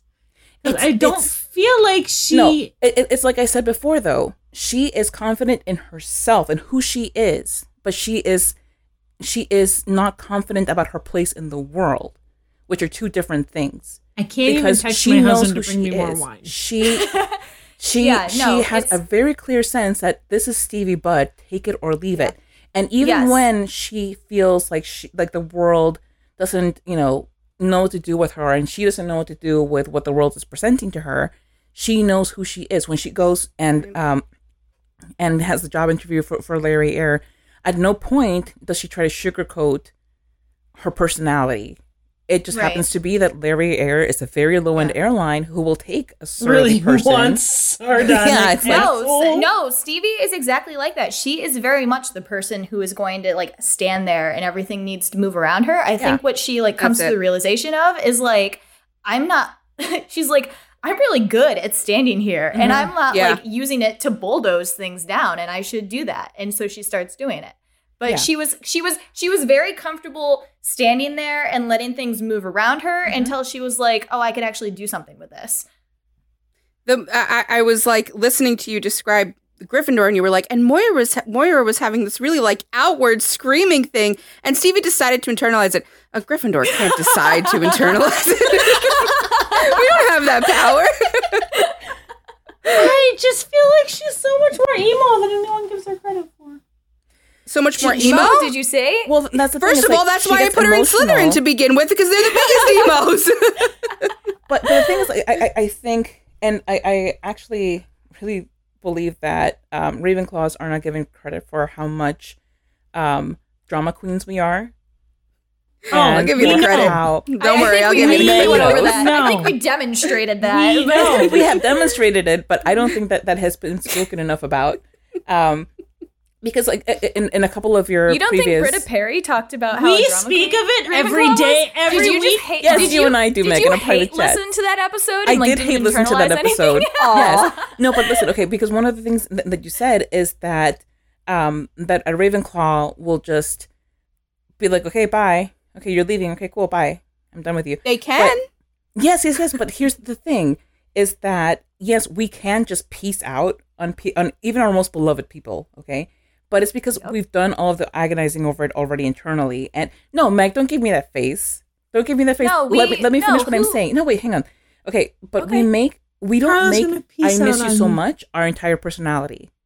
Like we do miss you so much. That's a Slytherin thing. We will we will be devastated that you're not with us, but we don't make it a personality. We don't build our lives around that Gryffindor thing. Because I am one thirsty bitch. Yeah, no, that's not what she's saying. Rachel, what character did we have that whole conversation about how they can fuck off to the other side of the world, and then as soon as you remind them that somebody misses them, they're like, oh yeah. I'm pretty sure it was Abed. Was it Abed? Okay. I'm pretty sure. Okay. I because remember having Troy that conversation. I don't remember. Okay. Yeah. Okay. Yeah. Okay. Yeah. So we. I never watched Community. I've never watched Community, so I have no. But no, it's exact. It's because that's what I was trying to differentiate between Ravenclaws and Slytherins, because Slytherin's personality is very much like get the fuck back here. Like my motivations are around keeping you near me and also keeping myself it's a very like weird balance. But yeah, Ravenclaws are like the system first and the truth first, so they can go fuck off from other people. And it's not that they don't care about other people, it's just that they're off doing their thing, being immovable, and then somebody's like, hey, you got a person back home that really cares about you, and they're like, oh yeah, I should go visit. Yeah, because all of that pain and all of that missing, because like with Meg, I constantly feel her absence. Like it's always with me. Aww. That she's not with me next to me. But it's something that I know that it's not something that we can easily resolve. We can't just hop on a plane. That is why I'm the one who drunk texts you. I miss you so much. Why don't you just come live? No, I'm saying I drunk text you. Yeah. Come move into my basement. Come live with me. And you're just and I reply logically, where are we going to put my husband and child and my cats? And that's I don't think about that. Like I said, I think about Meg often, and I think about how much I miss her and how much my world would be better if she were with me. But I don't build my whole personality around that because that's not who I am. It's not because I don't love her. It's not because I don't love her, and because I wouldn't be thrilled to have her sitting on a couch next to me recording this right now, but because that's not the way that the world works, and I know that, and I can be fine with it, and have that dual being okay with it and also missing her. So I feel like that's like that was what had me torn about Stevie at 8:12 p.m. before we hit record, is that I know that, you know, when in season 1, when it looked like the roses were about to move away, and you know, she was like, I can't follow you to New York, like that's not going to happen. It's not because she didn't want to go with David. It's because logically it didn't make sense to her. It didn't make sense to her system and to her logic. And why at the end, Ravenclaw. and why at the end of the series, when, you know, she and David are sitting outside of the cottage that Patrick had put down an offer on, she's like, dude, you won. So she's like, logically, it doesn't make sense for you to throw all of this away for New York. You've already gotten everything that you wanted. So this is what you wanted. Why would you throw that over for some idealized version of a place where you don't like being there and you don't like the people who are there? Yep. And exactly. And if David had insisted and been like, no, I'm moving to New York, she would have been like, okay, bye. Yep. Go be stupid. Yeah, I don't like I feel like Carla. I don't feel like like this. I Carla feel. said a lot of nice things, but I don't like this. But I feel like I can tell that you listened to a lot of Sob Pod before this, because I think the fact that you were swayed to Stevie Gryffindor because of daddy issues really makes me. I can tell that you've been listening to us describe Gryffindors. I was gonna say, because I feel like that really that was really in your head. That was like, that took up so much space in my room, like in my room, in my head. I felt that. Man, we haven't seen a Gryffindor in a while now. That's crazy. Yeah, that's crazy. We've had 2 Ravenclaws the past 2 episodes per episode. It's crazy. Bananas. Shall we revisit Schitt's Creek? Because I'll tell you who's a Gryffindor in Schitt's Creek.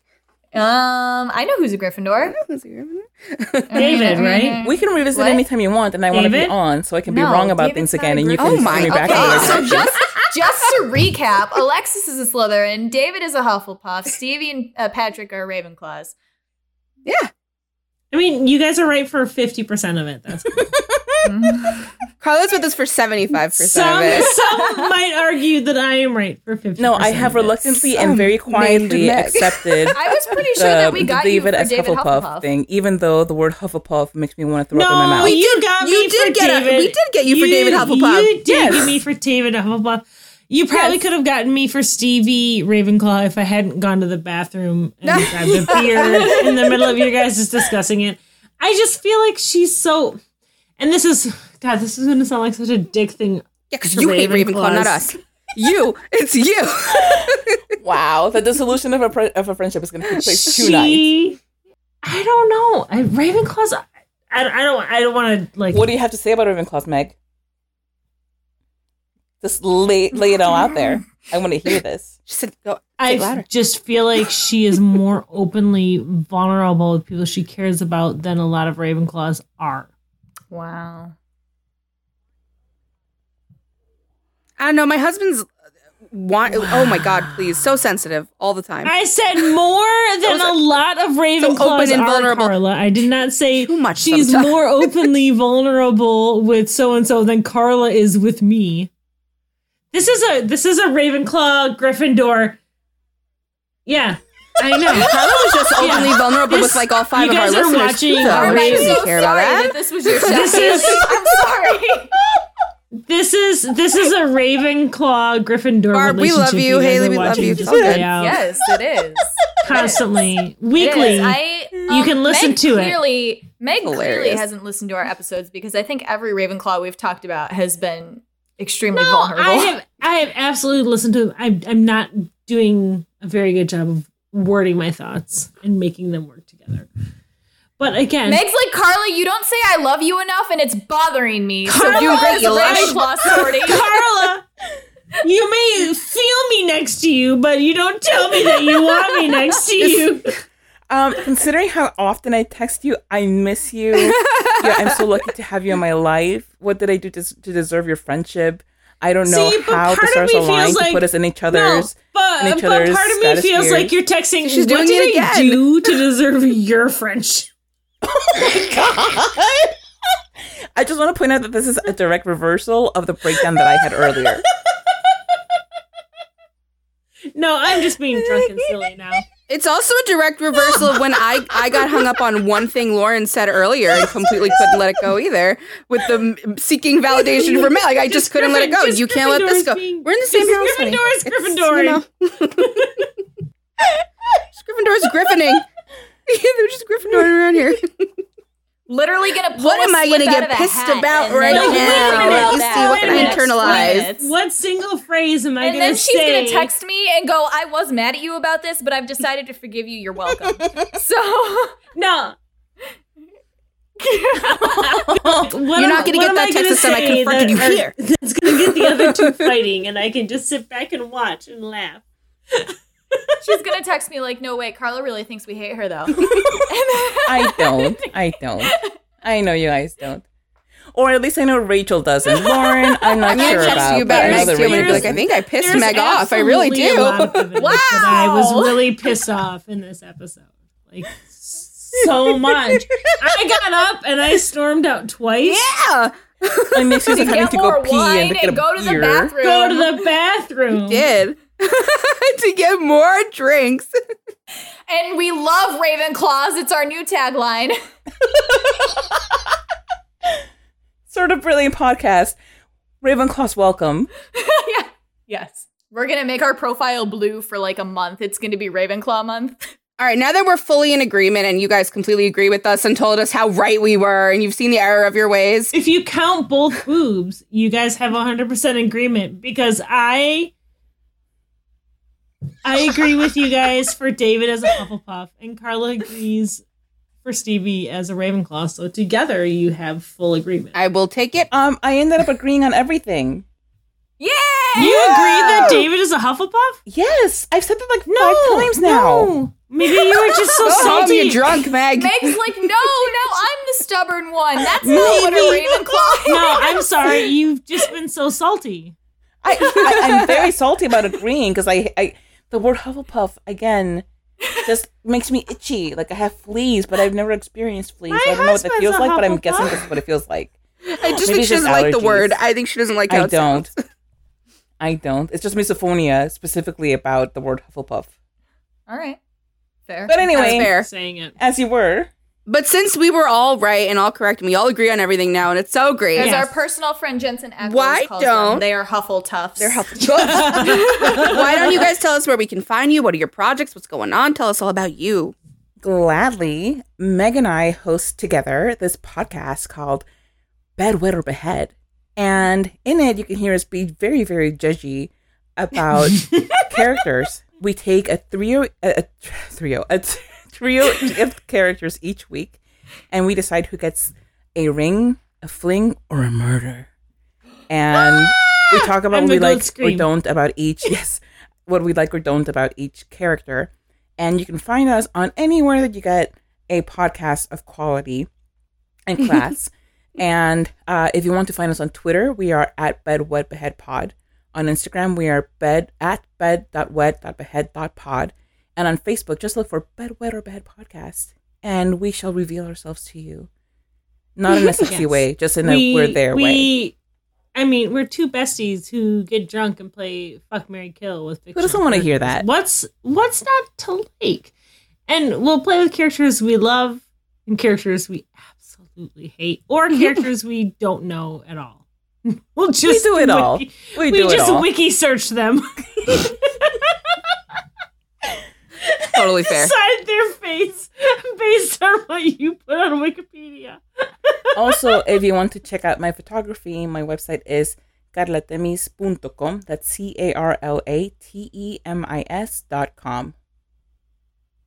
.com. Wow. I love how you That did sounded this like a beautiful- whole ass, real ass advertisement. That was crazy. You put on like a real like a announcer voice. Thank you, Rachel. Impressive. I am here to sound professional occasionally. If you wanna- but if not you I was wanna- waiting for the PBS. Like, thanks If- for supporting I our know, I'm broadcasting saying. service. if you want to hear Carla as basically a co-host, you can listen to her on It's a Fandom Thing. Yes, I appear in many episodes, as does Meg, as a matter of fact. Very nice. Well, we'll be checking all that out. Yes. So next 2 weeks from now is a shit sorting episode. We have been convinced by Illy and Haley to watch 2 episodes of 911. So we're gonna do that. Rachel and I have been purposely avoiding the show. Oh my god, I'm so sad. Oh my gosh! Well, you get to listen to it. You should have and you will should have be- recorded this part like once we were off because Meg's gonna cry.